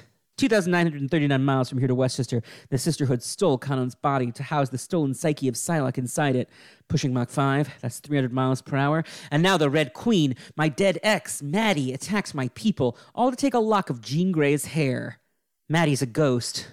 No, she's not Maddie. She's the Red Queen. She's a psychic ghost or something, and she's looking for a new home. She chose the body of the woman we both loved. So that's all you get. I hope you read X-Man almost 10 years ago, because otherwise this is not explained anywhere. But there you have it. She's not Maddie. She's the Red Queen. So there's a great bit where Dazzler confronts, and they put Betsy back in her Outback armor even, like just to tease me. And they're fighting. They cannot help you. No one can help you. And Dazzler says, oh, come on, Betsy. Are you Betsy now or the Japanese? You know what? It doesn't matter. This doesn't have to be ugly. Whoever you are in there, we were pals once. We joined the team around the same time and everything. Doesn't that count for something?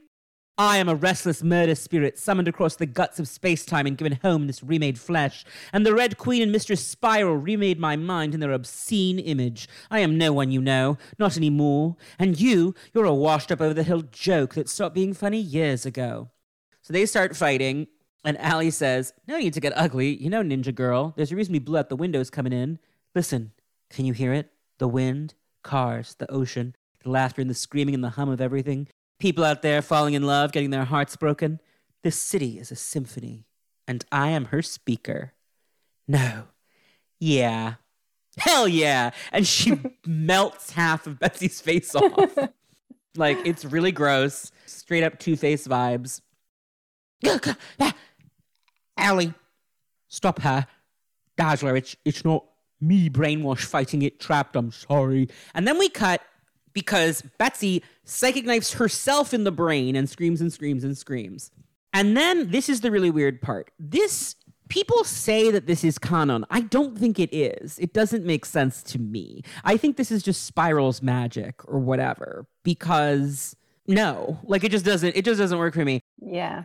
We cut and there's a Psylocke in like black instead of blue. And she says, that was a huge mistake. You will not control the vessel, even if I have to destroy us both. And they fight and fight and fight. Then there's a bit, I just wrote, still not Maddie, where Scott says, Maddie, if you're still in there somewhere, you have to trust me, don't do this. So like that is, again, an acknowledgement that this is the Maddie who was possessed and taken over by the Red Queen. But whatever, it doesn't matter. Anyway, Betsy is Asian Betsy again in her mind space, fights the evil Psylocke, tosses her over a cliff, and says, no more. All of the good inside of me, stronger than all of the bad inside of you. Whatever magic the Red Queen is capable of, whatever voodoo Spiral worked, Psylocke is stronger and I'm going home, and defeats her or whatever.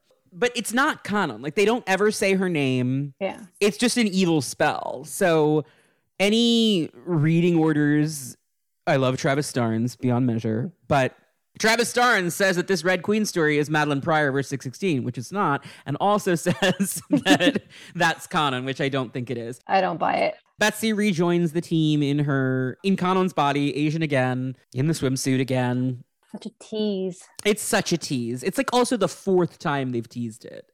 And this was like pretty final because then it pivots into the Christopher Yost Psylocke miniseries where the hand blows up Revanche's body, like explodes it in front of Betsy's face when Betsy goes to put it back in the ground. Yeah. In Japan, it turns out that Matsuo, and here I talked about this in the episode of Battle of the Atom I did about Revanche as a guest.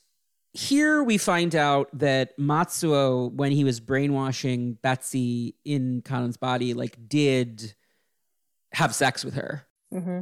So there's a rape element that was always implied in the story, but we never, like when he says, I had your body, but not your mind, like it's made explicit here. And I think that is important. I think it's important that like, as much as what happens is not okay, like to Kanon, what happens to Betsy, like in the fiction of the story is really also not okay. Like they're both victims. Victims, yeah.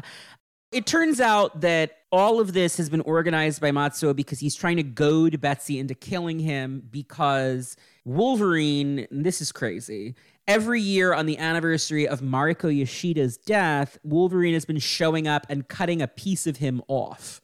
So he's now this grotesquely mutilated guy. His arm's been taken off, his nose, his skin's been carved away. And he's being kept alive with technology that like Wolverine has managed to secure for him. Yukio has been tasked with making sure Betsy doesn't kill him. It's all really fucked up. And Betsy and Logan have a fight over it. Eventually, Betsy convinces Logan, like, this is not what Mariko would want. And he kind of backs down. Matsuo says, thank you. And Betsy says, no, you do not get to thank me. You took everything from me, everything I was, my whole life. I know. It's a horrible thing to lose oneself. I look at myself in the mirror and cannot reconcile what I see with who I am. This is what I've done to people, and for that I'm truly sorry. Are you ready? I am. I knew it would be you, Elizabeth. British people are so very dependable. And she chuckles despite herself. And then she takes him into a mind space where he's whole again. And he says, the pain, it's gone. Hello, my love. Kanon. I have missed you so, Matsuo. Now, finally, we will be together. Thank you, Elizabeth. Make it quick. And she kills him. And that is, it's interesting because Kanon, right, is the goddess of mercy. Mm-hmm. And this is Betsy choosing to embody mercy as a principle to this man who ruined her life, violated her, raped her, turned her into a person she doesn't recognize, but at the same time also did give her her heart's desire of making her a warrior. So she has this very complicated, like throughout the miniseries, when she keeps trying to defend him from other people trying to kill him so that she can kill him herself, she's also just like, why am I defending Matsuo Tsuruyama right now? Like, what is this? I like this story. I do think that the art, unfortunately, is really cheesecakey in a way that I think undermines it. Like, it's very... This is a problem with Asian Psylocke historically, and I think that Hellions avoided it in a way that I really appreciated for the most part. I mean, she was still in a sexy costume, but she looked powerful. In this, like, she's like, I'm going to kill Matsuo, and, like, it's an ass pose or whatever. Like, it's not... Yeah. There's nothing dignified about it. You know what I mean? And that's a problem I've sort of always had with it. So that's that on that. That miniseries is in 2010.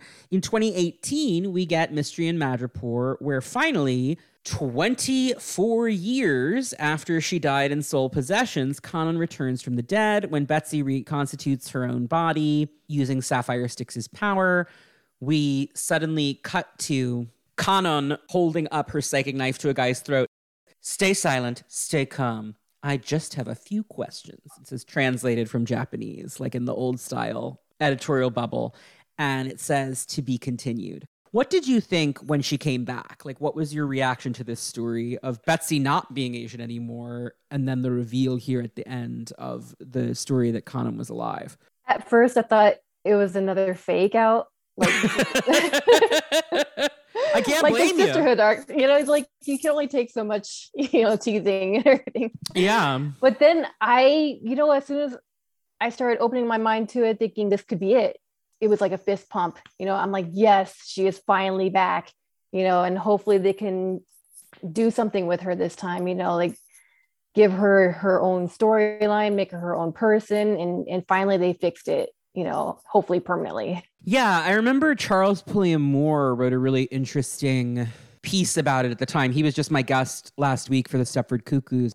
He was like, this is good. It's good that they did this, but it will only actually be good if Kanon gets to be a major actual character. Mm-hmm. Because otherwise, you've taken away the Asian superhero and replaced it with nothing. Mm-hmm. Even if it was messy. Like, she couldn't have stayed as she was, but it's not enough to just turn her white again. Right. There's 30 years worth of readership now for whom this was like an important Asian superheroine, even if the backstory was messy. He was like, I'm skeptical that they're going to actually commit. What was heartening to me was immediately thereafter, I really like Matthew Rosenberg as a writer. I think he's a great writer. I think that his run on Uncanny X-Men is not great. And part of that is because he was making time before Hickman and he knew it. It's messy to me. This is the story where Rain gets murdered in a hate crime that was very controversial because it evokes violence against trans women, very specifically in an allegorical way. Mm-hmm. But this is where Kanon returns. She has a cool costume here. It's the Ninja Psylocke bathing suit costume, but it has a purple unitard under it, like Revanche did. Mm-hmm. And a mask and hood. Yeah, from like the Outback. Basically, Joseph, the clone of Magneto, has gone crazy and is impersonating Magneto. And they've just dealt with like him and all of that. And then suddenly his head gets chopped off from behind. She always knows how to have an entrance, that dramatic entrance. Yes. I love it. And they go, holy shit, Betsy, what the fuck? And she says in Japanese, I am trying to remember you, X-Men. I am nothing. That's not Betsy. And Juggernaut goes, I didn't know you were going to kill him. And Havoc, and this is fun that it's Havoc, given Hellions, goes, we didn't do that. She's not with us. And Cyclops says, Wolverine, what's going on? It's Kanon, but she says her name is... It's hard to translate, but it means nothing. Why'd she kill Joseph? He was a weapon. He would be used to erase mutants from the earth if he was not stopped. She's babbling about him killing mutants. And then Danny freaks out because she can sense something terrible has happened. And Havoc goes, tell fake Betsy here to let Danny go or she's going to lose her head next. And Danny says, no, it's not her. It's Rain. Wolfsbane is dead. Wolverine is furious about what has happened to Wolfsbane, and he and Kanon go on a mission of revenge together. This part of it is kind of like them teaming up was fun. I'd like to see them on a mission together. Yeah. Now, their vibe is cool. And this is where her new characterization, I think, starts to kind of come together because she is just really uncompromising. Like, yeah, let's kill these people. I'm into it. Like, let's just fucking kill them. And how she interacts, I notice, is a lot different than how Betsy interacts with Wolverine as well. Yes. Betsy, they got this good vibe going on. There's nothing playful here. Yeah, she's like, she knows he's full of shit. Yeah, she's like, you're a loser, but they did murder this girl, so yeah, let's go kill him. Let's do it. There's a great bit where Havoc, again, interrupts them, and he's like, your brother sent you to stop me, Alex? No, I'm here because I'm going with you. He turns to Kanon and says in Japanese, if he won't move, you take control of his mind and move him. And she goes, or you could just use your claws. And Havoc says, really cute that you two think you're the only ones who speak Japanese. Guess what? I took a year. I know she just called me handsome. You're not going. It's not your call. It is. It's my car, Logan. What are you going to do about that? That's exactly why you're not going. Nobody should want this. Stay with your brother. Stay with the team. They need you here now. You don't think they need you here? This is what they need me for. And he and Kanon drive off in Alex's sports car to go kill these guys. Meanwhile, there is a funeral happening for all of the X-Men who were apparently killed by Nate Gray and for Rain. Like, her death is what compels them all to finally, have a service. We hear the speeches at the funeral while Logan and Kanon are entering this house. He says, you don't do anything unless I say. And this guy goes, who the hell are you? And why are you in my house? It's these bros playing video games, these frat boys. And Wolverine, and they're still speaking Japanese, by the way, this whole time. Not the frat boys, but Wolverine and Kanon are only speaking to each other in Japanese. He says, which ones? Her butterfly psychic signature pops up. She goes, those four. Not him. and points at one of them. And then in English, he says, Merry Christmas, bub. You get to leave. what is... Run. And that guy runs away. And then he says, Show me. it was them. Trust me, Logan. I need to see it. She psychic knifes him and says, so be it. I'm sorry, Logan. And again, like, I do feel like Rosenberg kind of gave her some characterization here that carries through to Hellions. Again, the compassion that she has.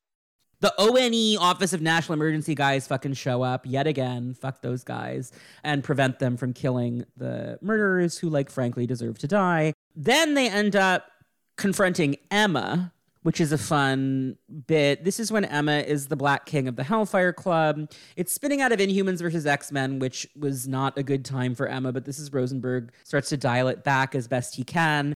There is one great exchange between her and Conan, which she says... She turns to Mystique, who's the White King at this point, and she says, let our gods do their job, White King. They're getting murdered, Emma. That is their job. And Conan is just like slicing through Hellfire Club guards.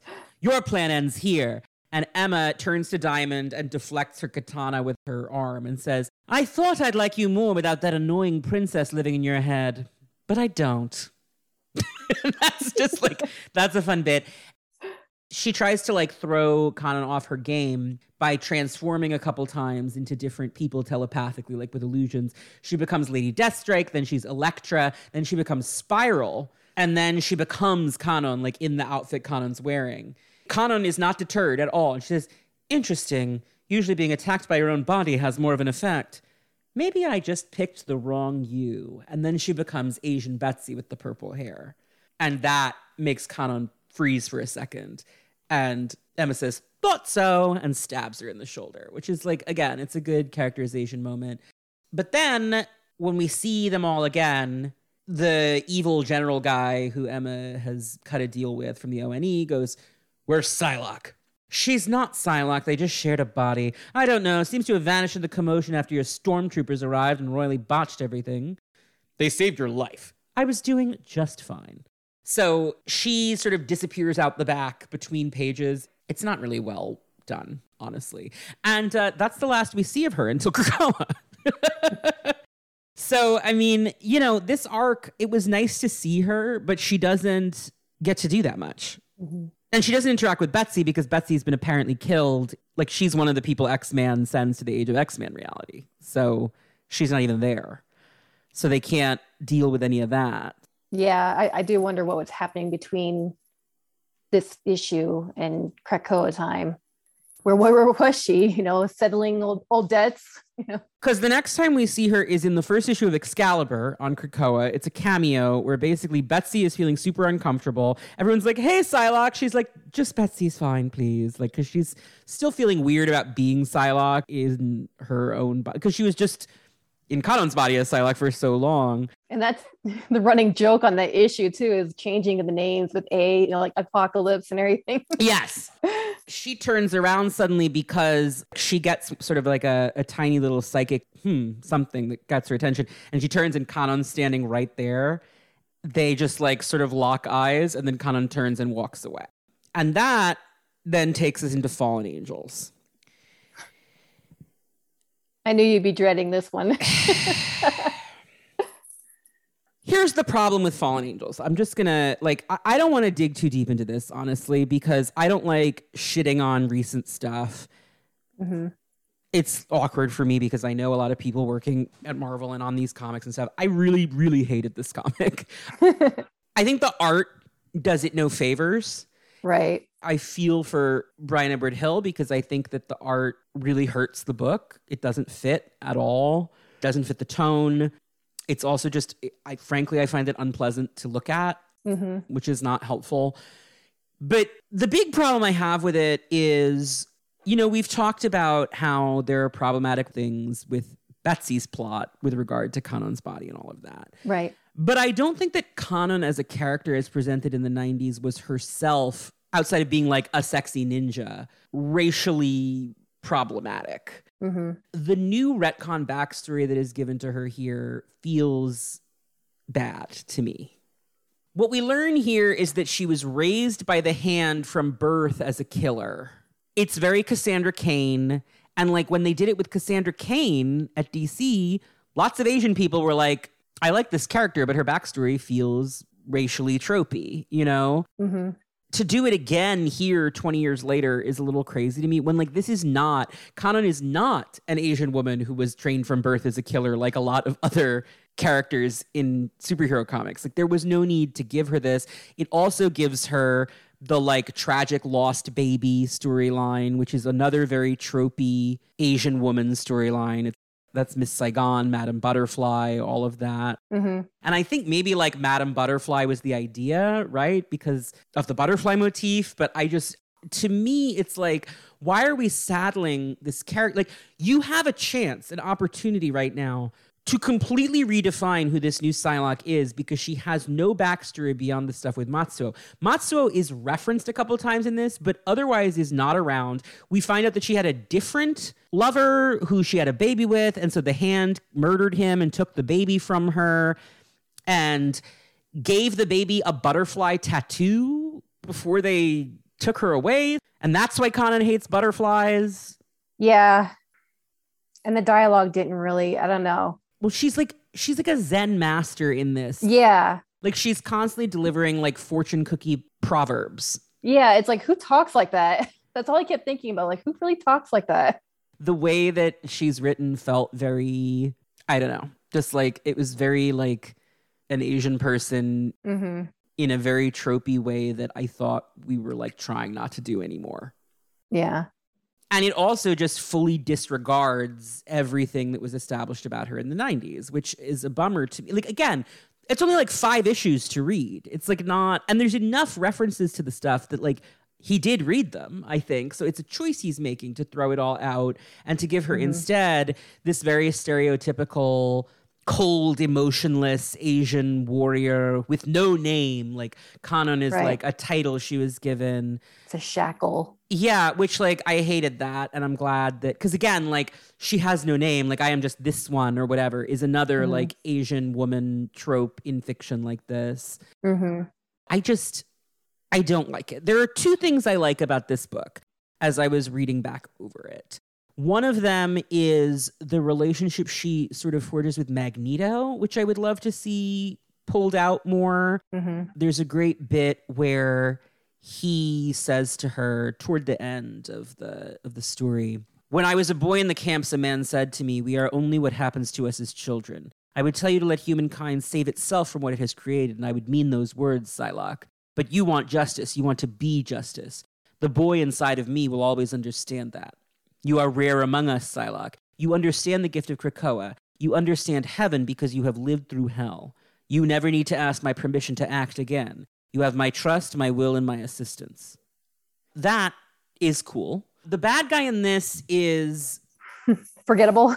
Yeah, he's this AI called Apoth that it turns out Kanan didn't kill when she was ordered to by the Hand because she was working for the Hand again, which doesn't make any sense. Because again, the whole point is that Niran is like, Kanan would never work for the Hand, but now we have all these flashbacks to her being like a Hand assassin. So here's actually the thing that I was mentioning before. The Hand, like you said, like your theory about her possibly breaking away from the Hand, like possibly when they killed her lover and took away her baby, maybe something like that. Maybe she left. Yeah. Yeah. But my other thing was, I remember reading that there's different branches of the Hand. There are, but Niran explicitly wasn't with the Hand. Like he refers to like your masters and their demon lords and like all of that. And you know, like it just doesn't make sense. The other thing I do like here is the groundwork that's set between her and Sinister. Yeah. Which bears fruit in Hellions, obviously. The thing I really, really hate about this book more than anything else, I don't like the backstory, but I can deal with the backstory. I can deal with it. Mm-hmm. What I really hate is the retcon here that implies that when Betsy was in Kanan's body, Kanan was like trapped inside it, conscious. Yeah. That's simply not true. If you go back to the original story, there's a whole point made of the fact that every trace of Kanan is erased from Betsy's mind by the end of Soul Possessions. And that's victimizing her further in a way that I really think is unnecessary and gross.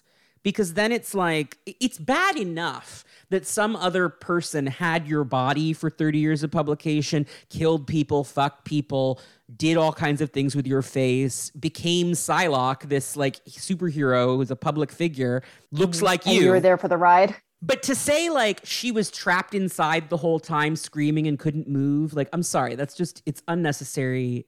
It's tacky to me. Mm-hmm. I don't like it at all. Mm-hmm. And I think it's best ignored. It's just, frankly, it's a continuity error. It's a mistake. Like, this book is just full of mistakes, and mistakes that I think disrespect Kanan as a character in a book that's supposed to be about her. That's what's so weird to me about it. Yeah. So I don't want to dwell any further because, you know, I don't like being super negative on this show, but I just really don't like it. And now I will say the moment where she goes to meet Apoth and telekinetically grows butterfly wings and shoots up into the sky, that's pretty cool. Mm-hmm. That splash page. And her whole getup, that costume that she made also. Mm-hmm.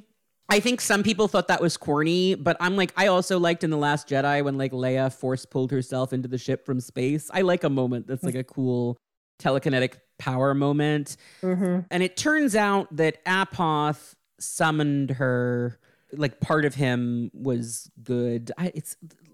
He thinks of her as his mother because she didn't kill him. And so it's also like Kanan, the goddess, has like a baby, like that. She is a mother goddess. Like that's part of the, it feels like he saw a statue of Kanan with her child and was just like, that's what I'm going to do. Like, and it just, it doesn't fit the character beyond the name, really.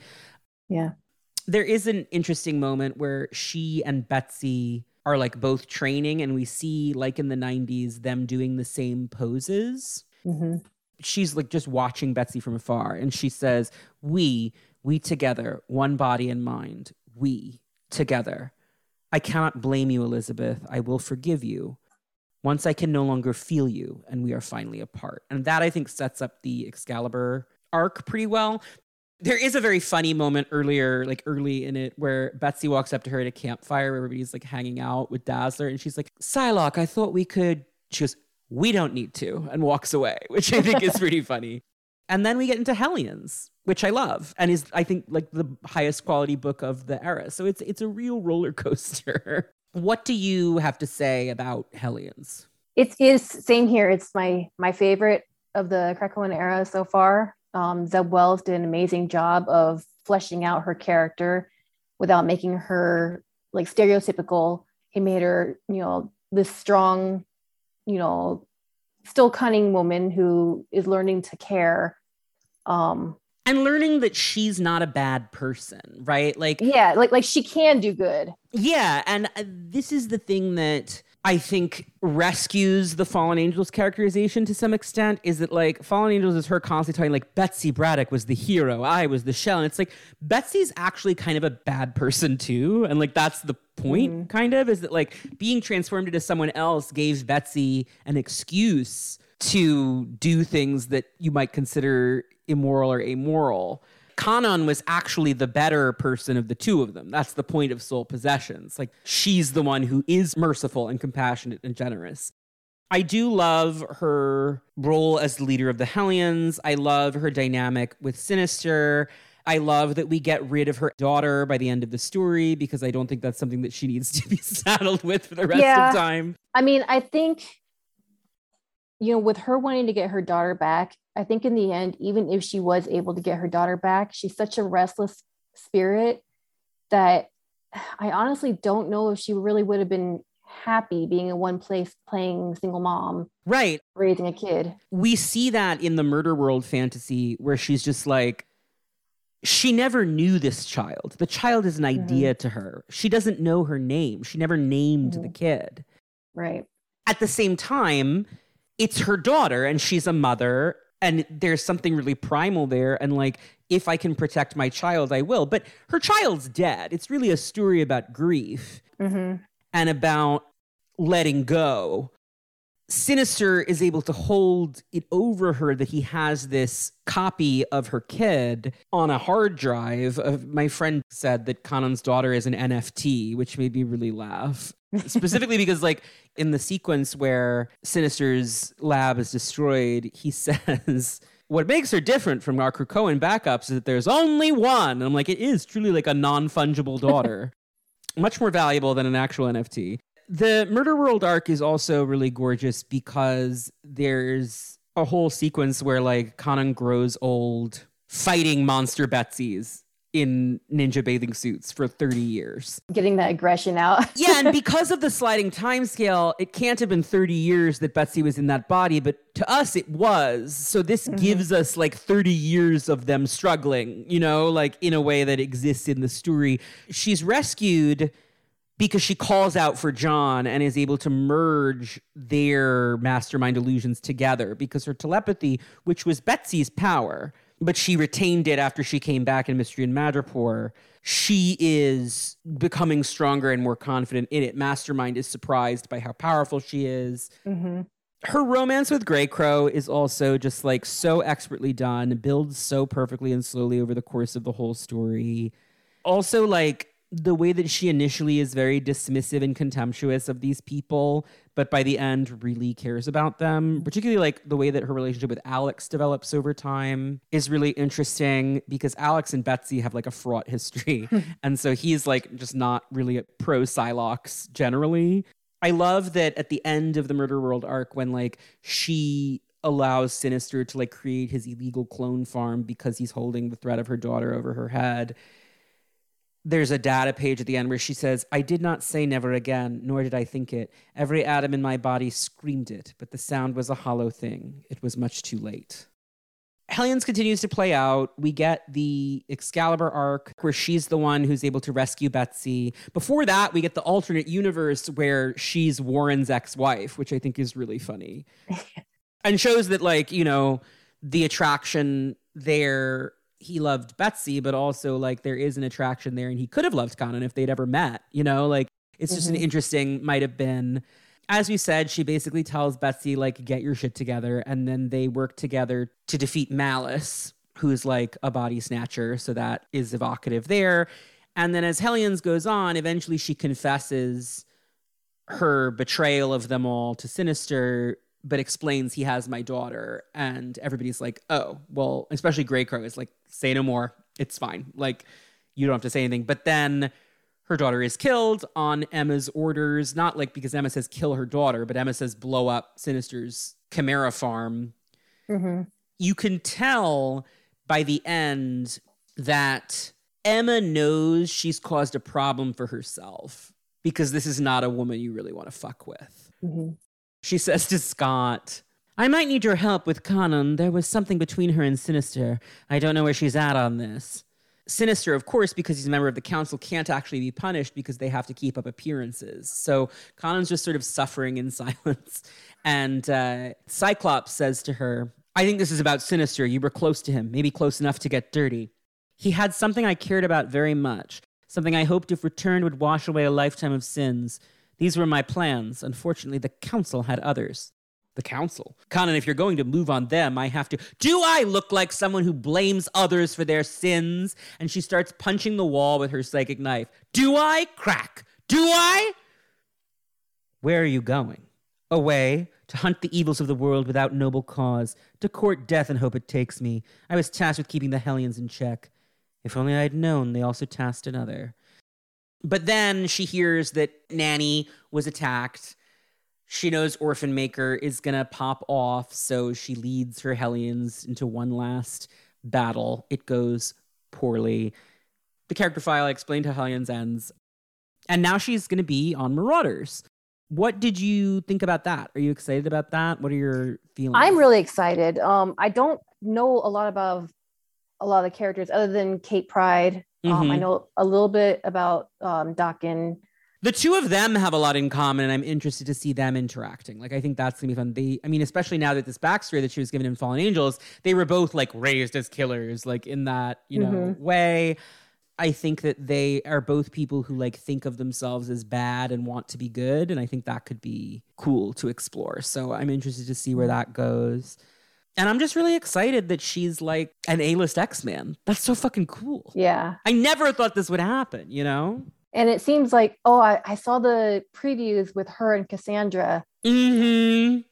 And I couldn't tell what was happening in the scene, but it almost looks like Cassandra is like kind of shit talking her. Yeah, it looks like she's about to kick Cassandra's ass, which is a really funny, like the idea of them interacting. It feels like it will be spiritually a successor to the vibe in Hellions of her dealing with all these villains and dealing with Sinister. So that I think is smart, because that dynamic of her as like someone who she thinks that she's a really bad person, but she's actually not. She's actually like a very moral person. Much more than Betsy, actually, which is like, again, part of what I think is interesting about the two of them and which I think Zeb understood.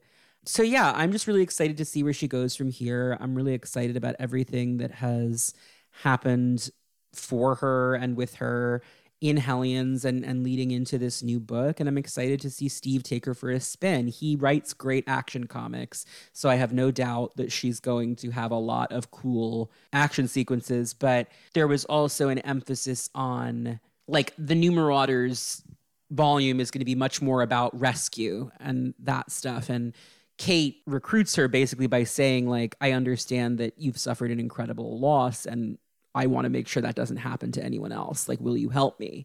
And I think that that is a human way to help the character relate on a level that's not just cool ninja punching stuff, you know?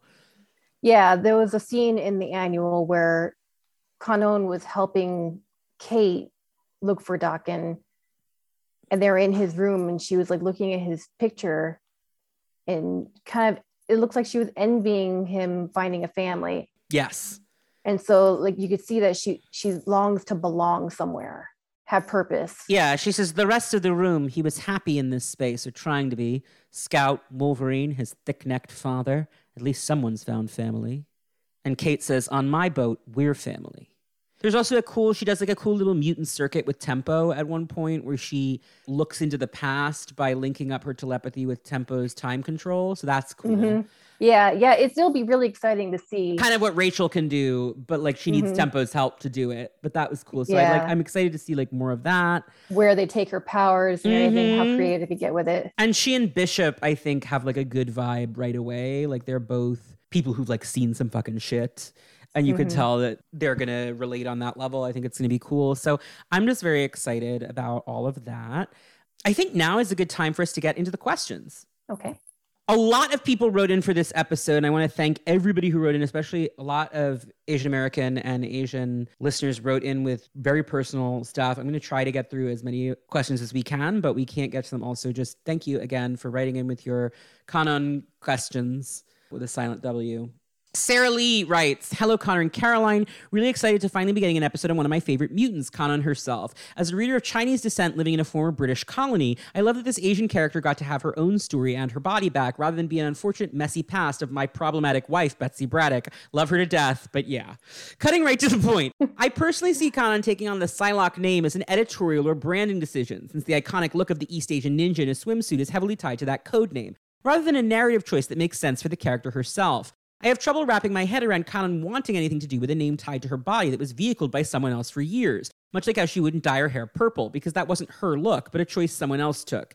If the creative decision of Betsy taking over Kanon's body is heavily symbolic of British imperialism, Kanon in the Krakoa era in my eyes represents former colonies that cast off the names forced upon them by their colonizers when they become independent. My question is, do you agree with the decision for Kanon to take on the Psylocke code name outside of a branding standpoint? Should there have been a character arc where Kanon addresses her reasons for wanting to take on the name of a woman that got to live in her body, who did all sorts of things with it, when she herself was denied that opportunity? Lastly, what alternative codenames would you suggest for Kanon? I personally like the name Revanche, since it's something she came up with for herself, and would have been glad to have her return to it. Best wishes, Sarah. The thing about Revanche, I mentioned earlier the political associations, but also it's a name she came up with when she believed she was Betsy. Now she would be reclaiming, like, in the way that she thought she was as Betsy. So it would be appropriate now. But I think that it's hard to set aside the branding concern, because the branding concern is so hugely a thing that is important, honestly, like, to the character and the character's like continued existence. I mean, I think that the fact that she's become a really A-list character so quickly is in part because Hellions was so great, but also because a lot of the work was already done in terms of like, there's Psylocke and you can point at her. But what do you think about her choosing it in character, Caroline? Like, what are your thoughts on this? I mean, it's just like she said, what was that, in Fallen Angels, Betsy had her body for almost 30 years.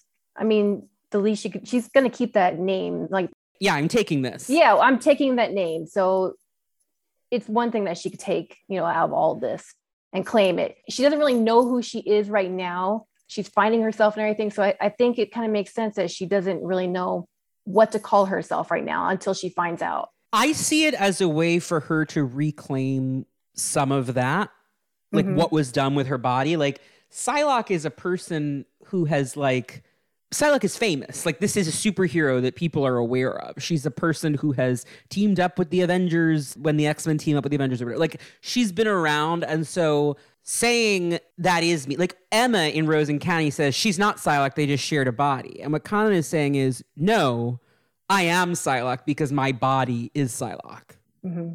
She's rebuking.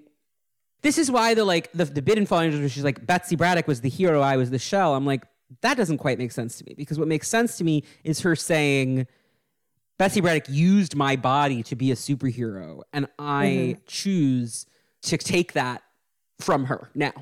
Like, I'm going to take the name.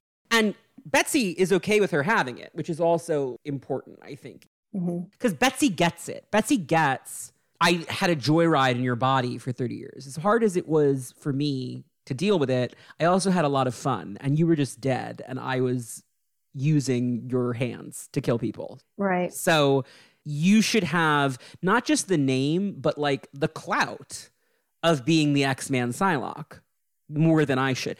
At this point, pretty soon, Kanan will have been Psylocke longer than White Betsy ever was Psylocke. Right. In terms of total time. She becomes Psylocke in 1986 in the New Mutants Annual. The body swap happens in 1989. She turns back into White Betsy in 2018 and becomes Captain Britain in 2019. That's 3 to 4 years max. Pretty soon, Kanan from 2019 to 2023, 2024 will have been it longer than Betsy, will have been Psylocke, because Psylocke is that design. It just is. And so that's the branding concern. I think, though, that it makes sense for Kanan to take it to say, I deserve to have this because it was built on my back. Right. And she's right. Because half the appeal of that character, the reason she became so popular, was because she was a sexy Asian ninja lady. Like, that was part of her. In the 90s, ninjas were a hot commodity. Like, it was like a thing. It became a cliche. She was an exemplar of the bad girl art style of the time. You know, it's just, I think that she deserves to have it. And I say that as a Betsy fan. And since all Betsy ever wanted was to be Captain Britain, like, they're both getting what they deserve to have, I think. Which is the best possible resolution to this problem, which is otherwise just like an inescapable problem. Yeah. You know? I do know some fans would have been happier if they had on panel them kind of passing down that mantle from Betsy to Kanan. I would have preferred that too, but I think we just have to imagine it. Well, it's one of the, I mean, another problem I have with Fallen Angels is that Kanan, like, hating Betsy is not, that's not what the 90s story was like at all. Right. By like the end of that story, they were working together all the time, and they had developed a mutual respect. And like, Kanan's dying wish was to liberate Betsy from any of the pain that Matsuo had done to Betsy. Yeah. So it just doesn't make sense. Like, I don't get how a lot of the decisions in Fallen Angels happened, because they don't track. Yeah, they had already settled everything pretty much, like, by then. It would have made perfect sense for her just to come back and Betsy to be like, I've been feeling weird calling myself Psylocke in my own body again. It doesn't feel right anymore because I was you when I was Psylocke for so long. It's just like when the scene where she was trying on all her gowns for the Hellfire Gala. Which I loved that. Right? It doesn't even occur to her until Kanan walks in. They don't fit me anymore because it wasn't my body. This is why they don't fit, because I had them made for your body. And then Betsy's like, you should have these. And Kanan's like, they're my size. And Betsy says, yes. And Kanan says, but not my taste. And Betsy says, no. And then they burn them while Kanan drinks a beer, which is great. I would have liked them to have a more cordial relationship from the beginning. Mm-hmm. But I think that Hellions and Excalibur fixed it, so it's fine. Yeah. The problem of the story has always been that what happens to Kanan outside of the fiction is racist, and the story is fucked up. But like Betsy herself did not do anything wrong to Kanan, right? Mm-hmm. So it's like there's no good way to navigate through that except to do what they've done, which is like there's the line that Kanan says to Betsy in Excalibur that I always think of. She goes, "It isn't to be solved. It just is, this thing between us. Right. We can't fix it. So we just have to move on with our lives. And you have to stop making it all about you and how guilty you feel. Because like that's not helping me at all. That's just you being self-indulgent. Mm-hmm. So get over it. We need you to like put on your Captain Britain suit and come do your job. Like stop moping and being like a shrieking banshee ghost in Otherworld. Like get it together." Mm-hmm. I think that makes a lot more sense and is very her, because once she got her memories back in the 90s, she was very, very matter of fact about all of it. She goes to Matsuo and is like, you fucked up. Like it's very much, she doesn't blame Betsy. She's like, the thing that you did to us, you know? Yeah, she was angry at the right person at that time. Yeah, and part of the problem is that Matsuo is dead, and because he's a human, we can't bring him back on Krakoa, and so she can't confront him. So in Fallen Angels, it was like she has to confront Betsy. It just, I don't know. It was going backwards. Yeah. Dave Katzen writes, "Greetings, Connor and most honorable Caroline. I can't help but wonder how exactly Kanan has climbed the ranks so quickly following her resurrection. In reality, I understand that Psylocke's Asian redesign is iconic, and functionally 2 generations of readers grew up with that being who Psylocke is. So I understand Marvel wanting to keep the IP alive even if Betsy Braddock no longer embodies it. And Hellions was a very successful title. That said, I have trouble reasoning out the justification in-universe. As much of a head-scratcher as Fallen Angels was, at least that felt like the type of story a former assassin without very strong ties to the X-Men would have. How she earned enough of the Council's trust to be the Hellions' Rick Flag or Luke Cage eluded me a little, but then to be made one of Krakoa's great captains? Okay, was she around in the 90s longer than I remember her being and proved herself then? She just seems like such an odd pull for that kind of leadership role. Why is it that she's been promoted over a hardly short list of characters who've been proving themselves as leaders and fighters for the mutant cause for decades?"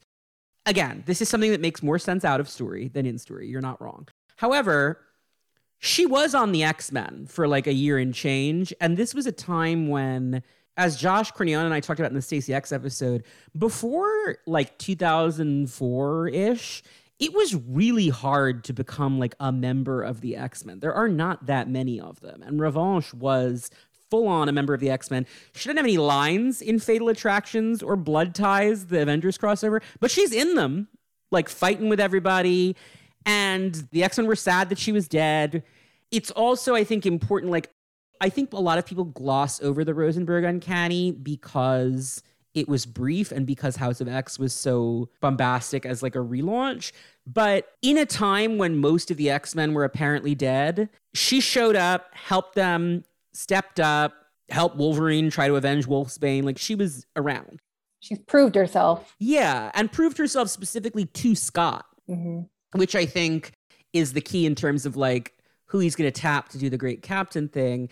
And then also it's that she was tapped to do the Hellions thing, I think, because Sinister asked for her specifically. Right. Because he knew he had something on her. Magneto grew to really respect her in Fallen Angels. So he would have been like, sure, great. And like probably said, that's a great idea to the rest of the council. But once she was leading the Hellions, then she really proved herself over and over and over again. So it makes total sense to me that she would rise in the ranks in that way. She also is specifically tapped to replace Gorgon, who has a lot of connections to the crime lords in Asia, all the stuff in Madripoor that's going on with like the Krakoan pharmaceutical trade and everything. Like that sector of the world is important to Krakoan politics. And she also has those connections. Like she knows all of like the Madripoor and Hong Kong and Tokyo crime influencer people. Influencers makes it sound like they're like on Instagram, but you got what I'm saying. Like the influential people. So I think that like she also can help fill a spot in the leadership of Krakoa that Gorgon was occupying without being like a problematic former Hydra person they have to worry about like the morality of, because she is, despite being a killer, a pretty moral person. She's the kind of character like Ilyana that Scott is always very drawn to, like these people who have been through absolute hell and come out the other end and still have like a strong sense of right and wrong. And so it makes total sense to me in the same way that Scott respects Bishop. Like, it makes sense to me, you know? Mm-hmm. But I also do think that in terms of like, why does everyone on Krakoa go with it? I think most people on Krakoa just look at her and they're like, oh, there's Psylocke. Like, most people are not super privy to the soap opera Betsy and Conan plot that we're all privy to, you know? Right. And she has the stomach to get things done too, to take charge. And they know that. Patrick Talbot writes, hello, fellow Revanche heads. My question may be more of a comment. Going back to Mystery and Madripoor, Betsy telekinetically formed herself a new body, and then later we see Conan wake up alive. So, like, they just left the body there? Assuming they thought it was a corpse, couldn't you take it back and bury it? You were in this woman's body for like 30 years. Also, just maybe check a pulse? I just think between Betsy, Kate, Aurora, Jubilee, Domino, and Rogue, someone would have thought about this. Now, for the real question, Conan decides she's tired of Sinister's bullshit and assembles a team to murder the fuck out of him. Who would you add to the roster, and why? Cheers, Patrick Talbot. I think with the body thing, I think they probably thought that the body exploded or whatever when all the Sapphire Stick stuff happened. Like, but don't worry about it too much, honestly. It's a miniseries, and they had a lot of stuff to get through in a couple pages. But who would you put on Psylocke's hit squad to kill Sinister? Probably Wolverine, Laura. Yeah.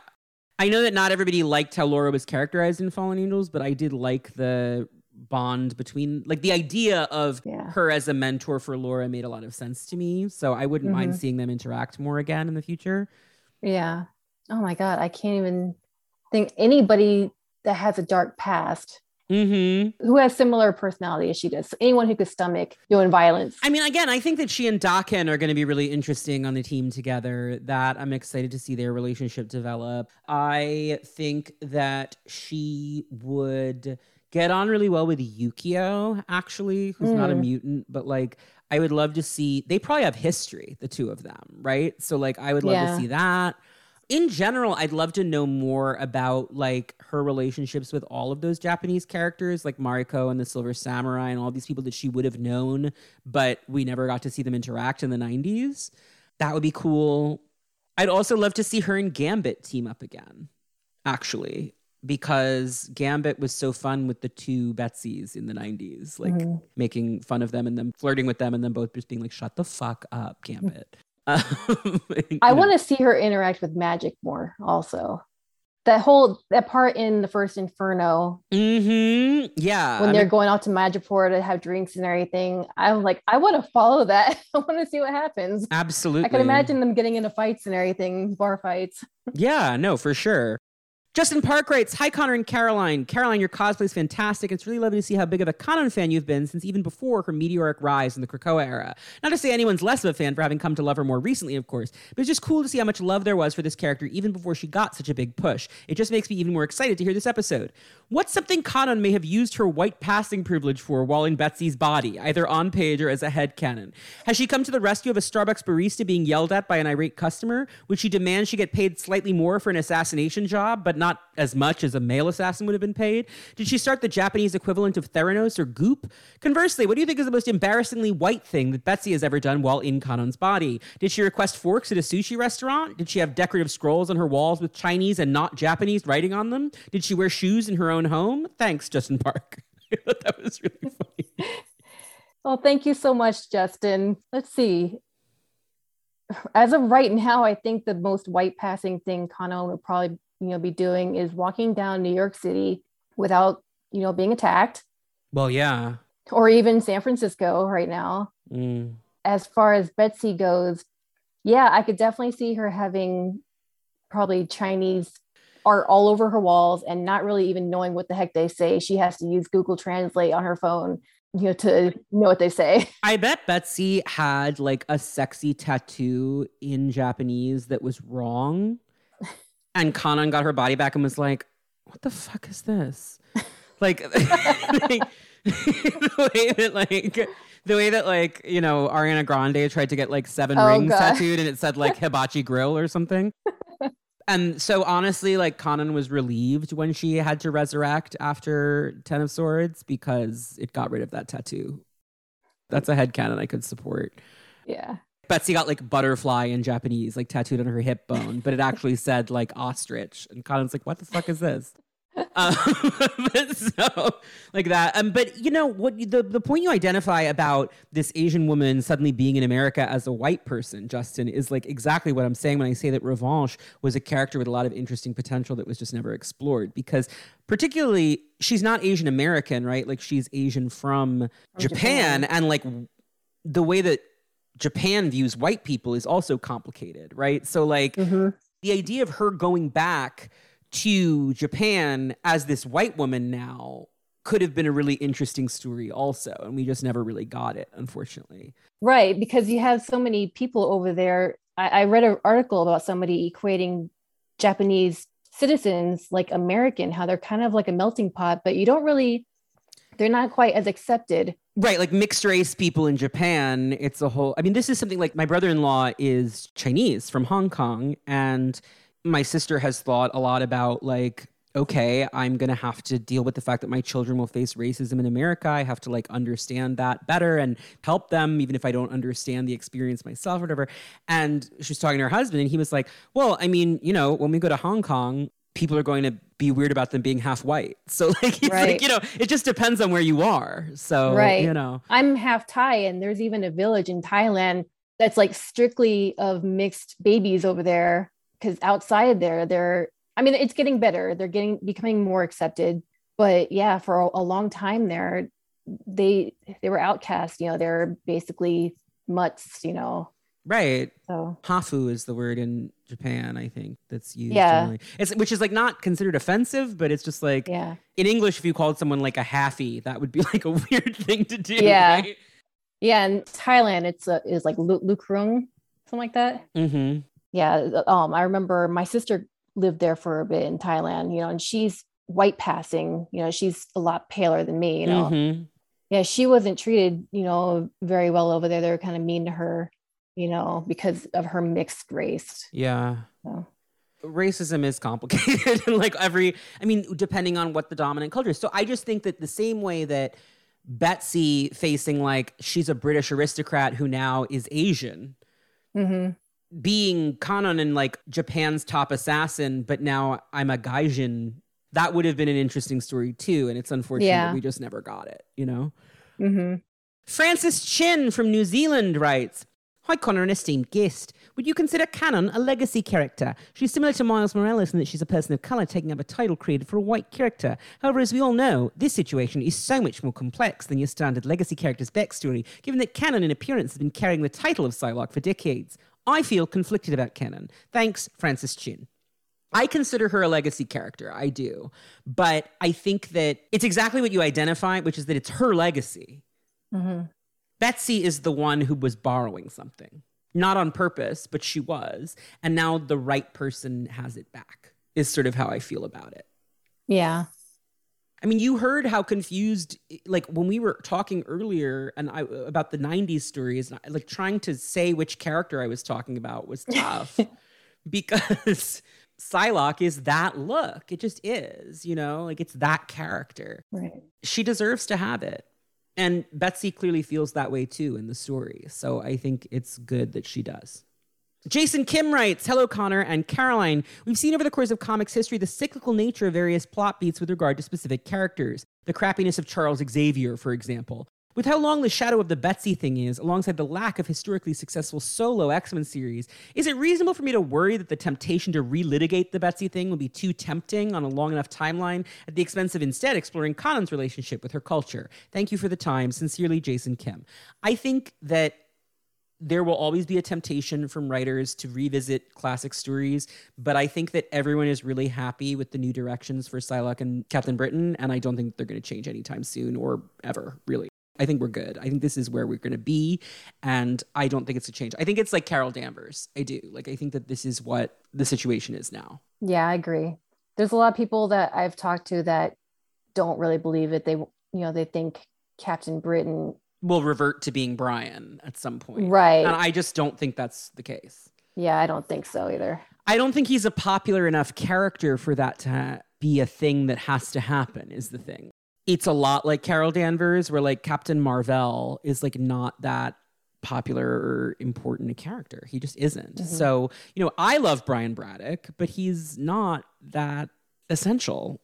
He was never that popular a character to the point where to keep him and Megan alive as characters, Claremont put them into Excalibur, which was an X-Men book. So having Captain Britain just be one of the X-Men now, and it's Betsy Braddock, who is the much more famous character, I think it's just like Carol Danvers, where Carol was a much more successful and popular character than Marvel to begin with. And I just don't think it's going to change. I think we're set now. I think this is the future. Yeah. And I think that Psylocke fans who are upset about that probably just need to get over it. Like, at this point, it's like, embrace Conan or don't. Mm-hmm. But this is how it's going to be. I really do believe. I don't think that Marvel is ever going to go back on this. I really don't. Mm-hmm.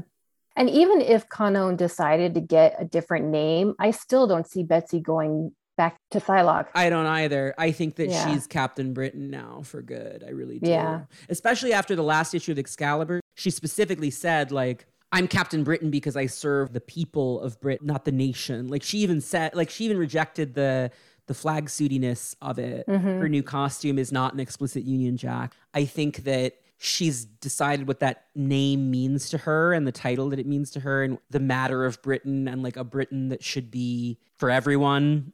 Mm-hmm. She's making it her own now. Yeah, and I just don't see it changing. Jacob Soller writes, "Hi, Connor and esteemed guest. I first got into the X-Men through the game Ultimate Alliance, the 90s animated series, and hand-me-down new X-Men comics. As a young queer Asian, specifically Filipino, I was always interested in Psylocke's aesthetic and costume until when I was older, I realized, wait, this is a white lady in a Japanese woman's body, which led me through a trip down a wiki hole that didn't answer too much. Anyway, my question, or rather questions, is how do you and Caroline think Conan fits the Dragon Lady stereotype on Krakoa? Does her Hellions characterization subvert the trope? Can she continue to be a badass without being a dragon lady? How do you guys feel like her character will build as a captain and marauder? Sometimes I felt like Betsy as Psylocke fell into that trope, but then I remembered it was a white woman in a Japanese woman's body, which is one of the reasons I could never really identify with Psylocke before. I'm excited to see Conan as a marauder and could definitely see her further distinguishing herself from the body swap past due to what I feel like is the swell of development she's had. I also want to say thank you so much, Connor, for creating this community. You constantly display your consideration for your work, the space you've created, and the emotions of those in it. Sorry I have to send it all over the place. Thanks, Jacob, they then. That doesn't sound all over the place at all, and I appreciate you saying that. I kind of want to read the next question, too, because it's in a similar vein. Patrick Matsutani writes, "Hello, Connor and Caroline. Representationally, Conan's very difficult. I think the swap back and the Hellions and Excalibur stories did a lot of work to assuage the body stuff. But a barrier for me is that Conan is still to some extent a caricature. Her origin of being a sexy ninja assassin is very loaded, and even currently she's coached in a lot of traditional Japanese aesthetics. I do love her as a character, and I'm glad she's finally getting stories and characterization. But considering how disconnected from being a true cultural representative she is, how do you bridge the gap? I think it's hard for these Japanese national characters tied to the Orientalist villains like the Hand to really be representative due to the messy backgrounds and white writers not knowing what to do with them. Not that it's necessarily much better for Japanese characters to be ostensibly American, but that cultural experience is very much informed by assimilation, and I think, interestingly, is characterized through the absence of cultural touchstones. In Kanan's case, I wonder what you could do for her that would distinguish her beyond her past as a ninja and more as a Japanese woman. I'd love to hear your thoughts. Thank you as always, and much love, Patrick Matsutani." So what do you think about those questions of like her being kind of a stereotypical character versus like a fully formed Japanese woman? Going to the Dragon Lady question, I don't see her as being a dragon lady. She has some of the characteristics of it, yes, and how she can be somewhat kind of cold and bossy and strict. However, the thing I notice in a lot of dragon lady characters is you don't really see a whole lot of other emotions. I feel like Hellions on some level is about how she presents herself as a dragon lady, as like a defense mechanism to these American people. And over the course of the 18 issues, you get to see the really sort of soft emotional heart that she does have. Yeah. That's why I really I know that some people didn't like that we see her crying in the Marauders Annual when Kate finds her, but I liked that because I think that showing that privately she has a lot of emotions and is kind of a sensitive person in a lot of ways. And she was doing it in private. She wasn't doing it publicly. Right. It was like, I'm alone in my room and I'm upset that my daughter's dead. who I never got to raise or know. Like, you know, Yeah. I might cry too if that happened to me. Yeah. She's not a robot. That's the thing. And part of my issue with her in Fallen Angels was that she felt very robotic to me in that. Yeah. Yeah. The art again didn't help because yeah. it was but she looked like some weird baby. Like the like half CGI vibe of the art made everyone kind of feel like a robot. But she also just, again, it felt kind of like you put a coin in her and like a saying came out. Yeah. Having her be a really human person is the way that you get rid of that. As for like the question about making her more representational, I think that part of that is I would love to see a writer like Mariko Tamaki or someone like who has the cultural background get a chance to do a one shot or something. I think that would be really cool. Because I think that the verisimilitude there is, I mean, I would love Demon Days by Peach Momoko was so cool. Yeah. Just having Peach Momoko do like an in-universe 616 Kanon story would also be really cool. She's actually Japanese from Japan, not Japanese American. Right. So that would also be, because that's culturally very distinct also. Like those are two different experiences. So I think that part of it is like that kind of authenticity. But the other part is, I mean, she's about to be on the ship on Marauders.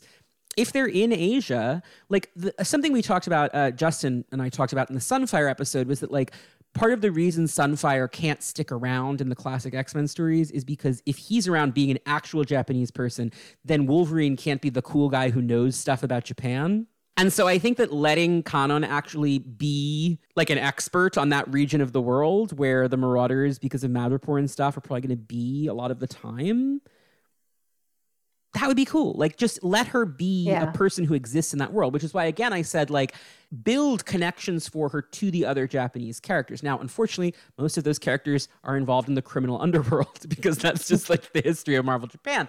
But not all of them. And, like, you could even then, like, establish, does she know Sunfire? They should talk. They never have. Things like that would be interesting.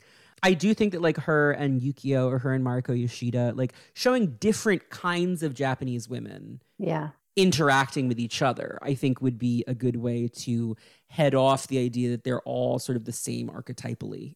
Mariko in particular is a very distinctive character. And then Yukio is sort of like a butch lesbian vibing character who's like a street fighter person, which is very different from the like immaculately trained warrior that Kanon is, or from the Nadeshiko noblewoman that Mariko is. So I just think that would be cool. I'd also just love to see more of those characters generally because we haven't seen a ton of them in the Krakoan age, and I think they're great. Particularly Mariko, who I think is like a really great character that never really got to shine as much in the classic stuff as she should have. And I love the Scarlet Samurai direction that she went in more recent stuff.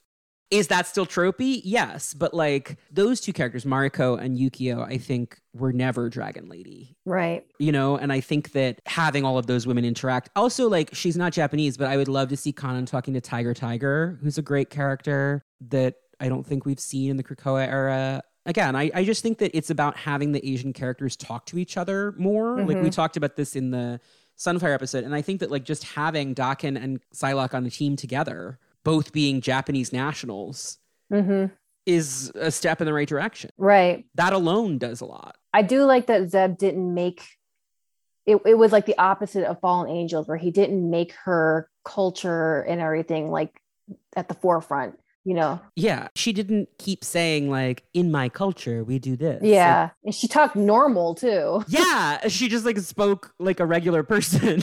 Yeah. So yeah, in future issues with the Marauders and anything else, I wouldn't mind them. I think it would be great for them to pepper in other things that talked about her culture, like it like showed who she is and what her beliefs and everything are. You know what the quintessential one in Fallen Angels for me is like she's speaking English, but then she would just say hi. Yeah. And I was like, are we at Anime Club? Like, what is this? It just, it's not, I don't know, man. Yeah. That felt very like Spanglishy to me in like the way that older comics would have Latino characters talk, where it's just like they're suddenly just using a Spanish word in the middle of a sentence in a way that like people do speak in patois like that, but not essay in the middle of a sentence that's in English. Like that's not how people talk. Anyway. Mo Lewis writes, Dia Give, Connor, and esteemed guest Caroline of Cosplays. I'm Mo. I'm Nigerian-Irish from the Republic, and I'm kind of a newer fan of the pod, so I'm not all that familiar with the format of these questions, but here we go. When I found out you were doing a Kanan episode, I got so excited because Kanan is a character I deeply love without knowing very much about her. There are, of course, so many things about her that I want to know, which actually made thinking of a real question pretty difficult. Eventually, I did find the question deeply held in my heart, and it's actually more of a general one. Comic adaptations in any medium are never one-to-one exact replicas of comics, and I personally believe that they're better off that way. But often the adaptation will lose something special in the original story by missing it or choosing to iron out and avoid difficult beats. In the case of Betsy Braddock occupying Kanon's body for so much of her publication history, that definitely feels like the case. Most Betsy Silac adaptations I've seen simply gloss over the white woman and Asian body complication by ignoring it altogether and leaning on the fact that comic book characters are 50% the look anyway. This leads to the unfamiliar audience assuming Betsy was simply an Asian character, something that worked for Betsy and completely erased Kanon. I wonder what the resolution to this would be now, MCU notwithstanding, even though I get why some would like to avoid it altogether and continue to treat it as a dirty little secret. Considering the impact it's had on Kanon's characterization on Krakoa and her relationships with other mutants, it feels like a waste of character depth to totally ignore it. With Kanon's bodily autonomy finally restored and stories as Psylocke now her own to tell, how do you think potential adaptations should, or also realistically would, approach this part of her character? And in fact, all of Kanon's history and character. Should we rewrite the story so the body swap never happened and both characters went straight to the people they are in Krakoa and comic canon currently? Do you think they should take that a step further and go full circle to just have Kanon replace Betsy in adaptations of those stories where Psylocke played a bigger role? Do you think it could work and would be worth it to try? Or might it actually at last be easier to just unveil the awkward complications behind the curtain and let the general audience judge Psylocke themselves? Thanks, and can't wait to hear from you if you answer this question. This is actually kind of long, my bad. Feel free to edit as needed. Slan, love this question. There have been lots of discussions about this. Generally, there were people who thought that maybe Betsy and Brian should just be half Asian in a movie. I think that would be a mistake because I think that excuses the racism of the storyline. It makes it okay in a way that it's not. And it erases both characters in a way by combining them. It takes away the wrongness of the story and also takes Kanon away entirely and makes her not exist. Right. So I don't like that as an option. I also think specifically that the Braddocks are white aristocrats and that's part of their deal. And part of Betsy's joyridiness of I'm a different person now when she was in Kanon's body was the racial transformation is part of that story. She suddenly is an exotic person who's not the boring British lady that she once was, because she always used to complain about people treating her as a posh, prim and proper lady, and they never treated her that way once she was Kanon. And she says, once my life merged with Kanon, that's how she phrases it in Mystery and Madripoor. Because as far as Betsy's concerned, Kanon was dead, right? And she said to Matsuo, only we remember her now, basically, right? She was the legacy character. She absorbed Kanon's life into herself. And now that they're separated again, I just don't think that combining them in that way would be a good idea, because I think it would do a disservice to Kanon as a character. My take on this is I think that in any MCU adaptation of these characters, Betsy should never be Psylocke at all. I think that you just have Psylocke be Kanon. I think that what you do is you establish a history between them. And we don't have to know exactly what it is. I think it would be cute if we don't ever actually know exactly what but they have beef or not, or they did, or it's a long story or whatever, but there's some kind of connection. I think you introduce Betsy as Betsy Braddock, Agent of Strike, and then you have her become Captain Britain. And I think that you can have her be connected to the X-Men and do all of that. But I think that Psylocke needs to be Kanon because in the same way that they did with Carol, there's no Marvel in the MCU. They jumped straight to Carol as Captain Marvel. And I think that that's the way to go. Right. For the character, it's important that the character if we want Psylocke to be an Asian character and for Kanon to stick as the great character that she now has become, the worst thing you could do would be to do a movie where Betsy is Psylocke. Because the movie branding is so much bigger. Look at the Scarlet Witch and Quicksilver thing. I mean, the problem now with going back and fixing the stuff with Magneto and making the mutants again or any of that, if they ever want to do it, if Disney ever wants to do it. The Wanda from the MCU, who's not Magneto's daughter and is not a mutant, is now exponentially more famous than any comic version of the character ever was. And that's just how the MCU juggernaut works. Mm-hmm. So the best possible thing you could do for Kanan is have her be Psylocke in a movie and just brush past it. And I think that if you do brush past it that way, listen, here's another thing that I think would be kind of fun and that you can't do if the body swap plot happened because it would be too fucked up. But if Betsy's queer in the MCU, because I do think that the Betsy and Rachel plot feels like it's happening, right? It feels like it's on. We'll see. Right. But I have a good feeling about it. It would be pretty funny if they were exes. You know, it's like no one knows me like she does. And like, that's why their powers are sort of connected. And like, that could be kind of funny. Yeah. I don't know if they would do that, but it's just that would be a funny idea to me. But in general, like, say that when Kanan was an assassin and Betsy was a spy, they crossed paths and they have some kind of complicated history together, and then just let them be who they are now, because I think that they're both better off this way. Yeah. Last question. It's a couple questions, but I liked them. Ted Liao from Tokyo writes, hello, Connor and Caroline. Gokigenyo. That's the traditional Japanese greeting between a homo and his friends. I have to first tell you I'm a huge fan of the podcast. I've never been into podcasts before, but listening to you and your esteemed guests dive into my favorite mutants is irresistible. Anyway, Kanan's become one of my absolute favorite characters since her reintroduction. I always loved Ninja Betsy because she was a kick-ass East Asian woman with a posh accent. And as a second-generation Asian American, I felt like I could see myself reflected in her. I guess in my headcanon, the body swap made her Asian British, so I just ignored that Betsy was in fact a white woman. You could say Kanan was a small footnote for me during that time. I would only bring her up as a trivia point to tell anyone who would listen that the W is silent. Now that Kanan's once again back in her own body, I'm enchanted with her character development. I love seeing the familiar face and costume with a unique personality. It's also great seeing the two women build a relationship after both enduring the body swap. I hope the two of them end up like sisters, maybe trading a barb or two, but always having each other's back. Questions. I have a few, so please feel free to pick and choose as time permits. 1. There are several Japanese and Japanese-American ex-characters running around. Do you think Kanan feels any affinity toward them, or they to her? As a crime lord's assassin and lover, I can't imagine she had any strong feelings toward her country. Does Sunfire see her as a fellow citizen? Do Hisako and Noriko? Why do they always give these girls such old lady names? Sit around with her talking about how great miso soup is? If part of her psyche was running around with Betsy this whole time, do you think she's become westernized? I could see her sheepishly ordering beans on toast somewhere, daring anyone to say a word. I don't think that part of her psyche was with Betsy. I do think that's a continuity error in Fallen Angels. But I love this idea. I think Shiro does definitely see her as like a fellow Japanese superhero. Like I think it would be super cool to see them talk. Mm-hmm. I also think it would be really cool if those younger Japanese mutant girls looked up to her as like a mentor. I think that would be a cool thing to see, particularly because like Armor and Surge are Japanese, like they're not Japanese American. So that would also be interesting, because I feel like with Armor we get some of that, but with Surge, if they didn't tell you that, you would never know. She just acts like an American teen.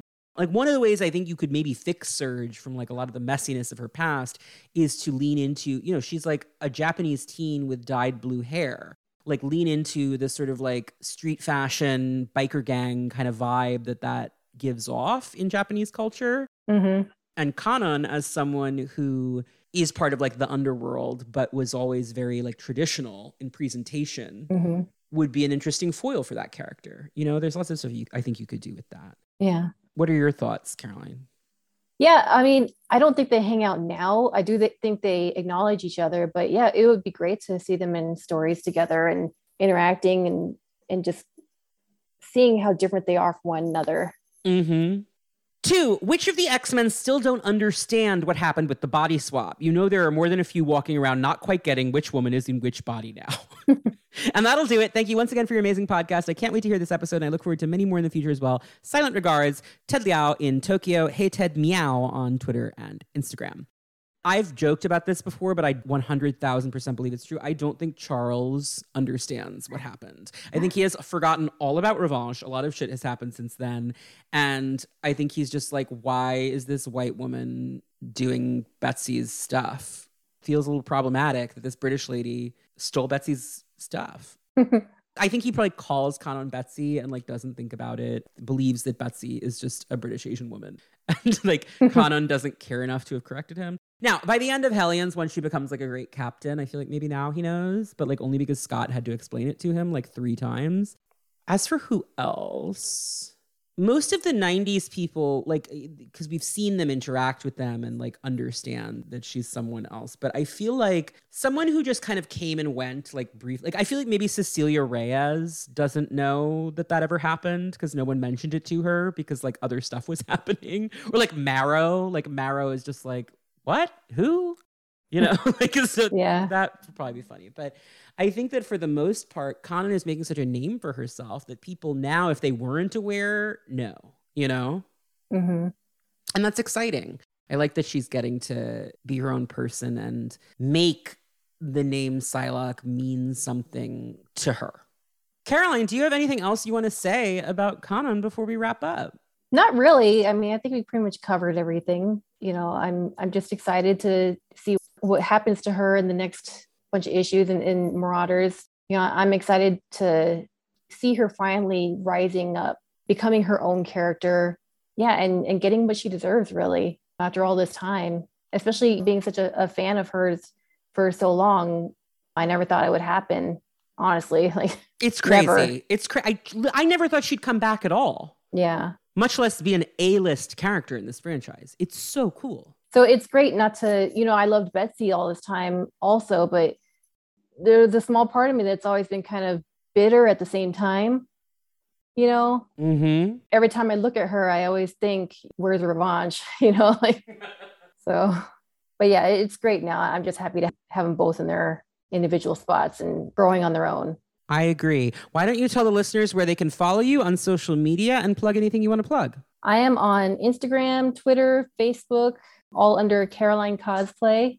So if you want to follow me, that would be great. Check it out. Her cosplay is great. Thank you, everybody, for listening. And I hope this was entertaining. And I think it was. You can follow Cerebro on Twitter and Instagram at CerebroCast. You can follow me on Twitter at Dream of Organon or on Instagram at Connor Goldsmith. You can find all of the episodes plus links to the Discord server, the merch store, now featuring the new design Focus Totality by Valentine Smith, which highlights Kanan and Betsy in their new roles as Psylocke and Captain Britain, and much, much more at CerebroCast.com, the official landing page for the podcast. Next episode will feature writer and musician Tom Dunn. We are going to talk about Sean Cassidy, Banshee. It is unfortunately too late to send in questions for that, but I hope you will join us. And then season 2 will end with episode 75 on Nanny and the Orphan Maker with Zeb Wells. We will also dig into Hellions and Kanan's arc in that book. For $5 a month at the House of Zaladane tier at patreon.com/CerebroCast, you can get an ad-free experience, MP3 versions of every episode as soon as they go up, as well as access to the secret files, bonus episodes. A new one just went up. It is a 2.5-hour interview with Teenie Howard about her new book, Knights of X, the end of Excalibur, and her current run at DC Comics on Catwoman. We get into Kanan and Betsy in that interview as well. So more content with a W that's silent. I can't believe we got to the Kanan episode. In the first episode of this show, I said I couldn't wait to do an episode on Kanan once she had more story in the modern era. And, well, here we are. Thank you, as always, for your support. And until next time, everybody, bye. Bye. X-Men. In the 21st century, evil mutants led by Magneto aim to destroy the world. The only hope is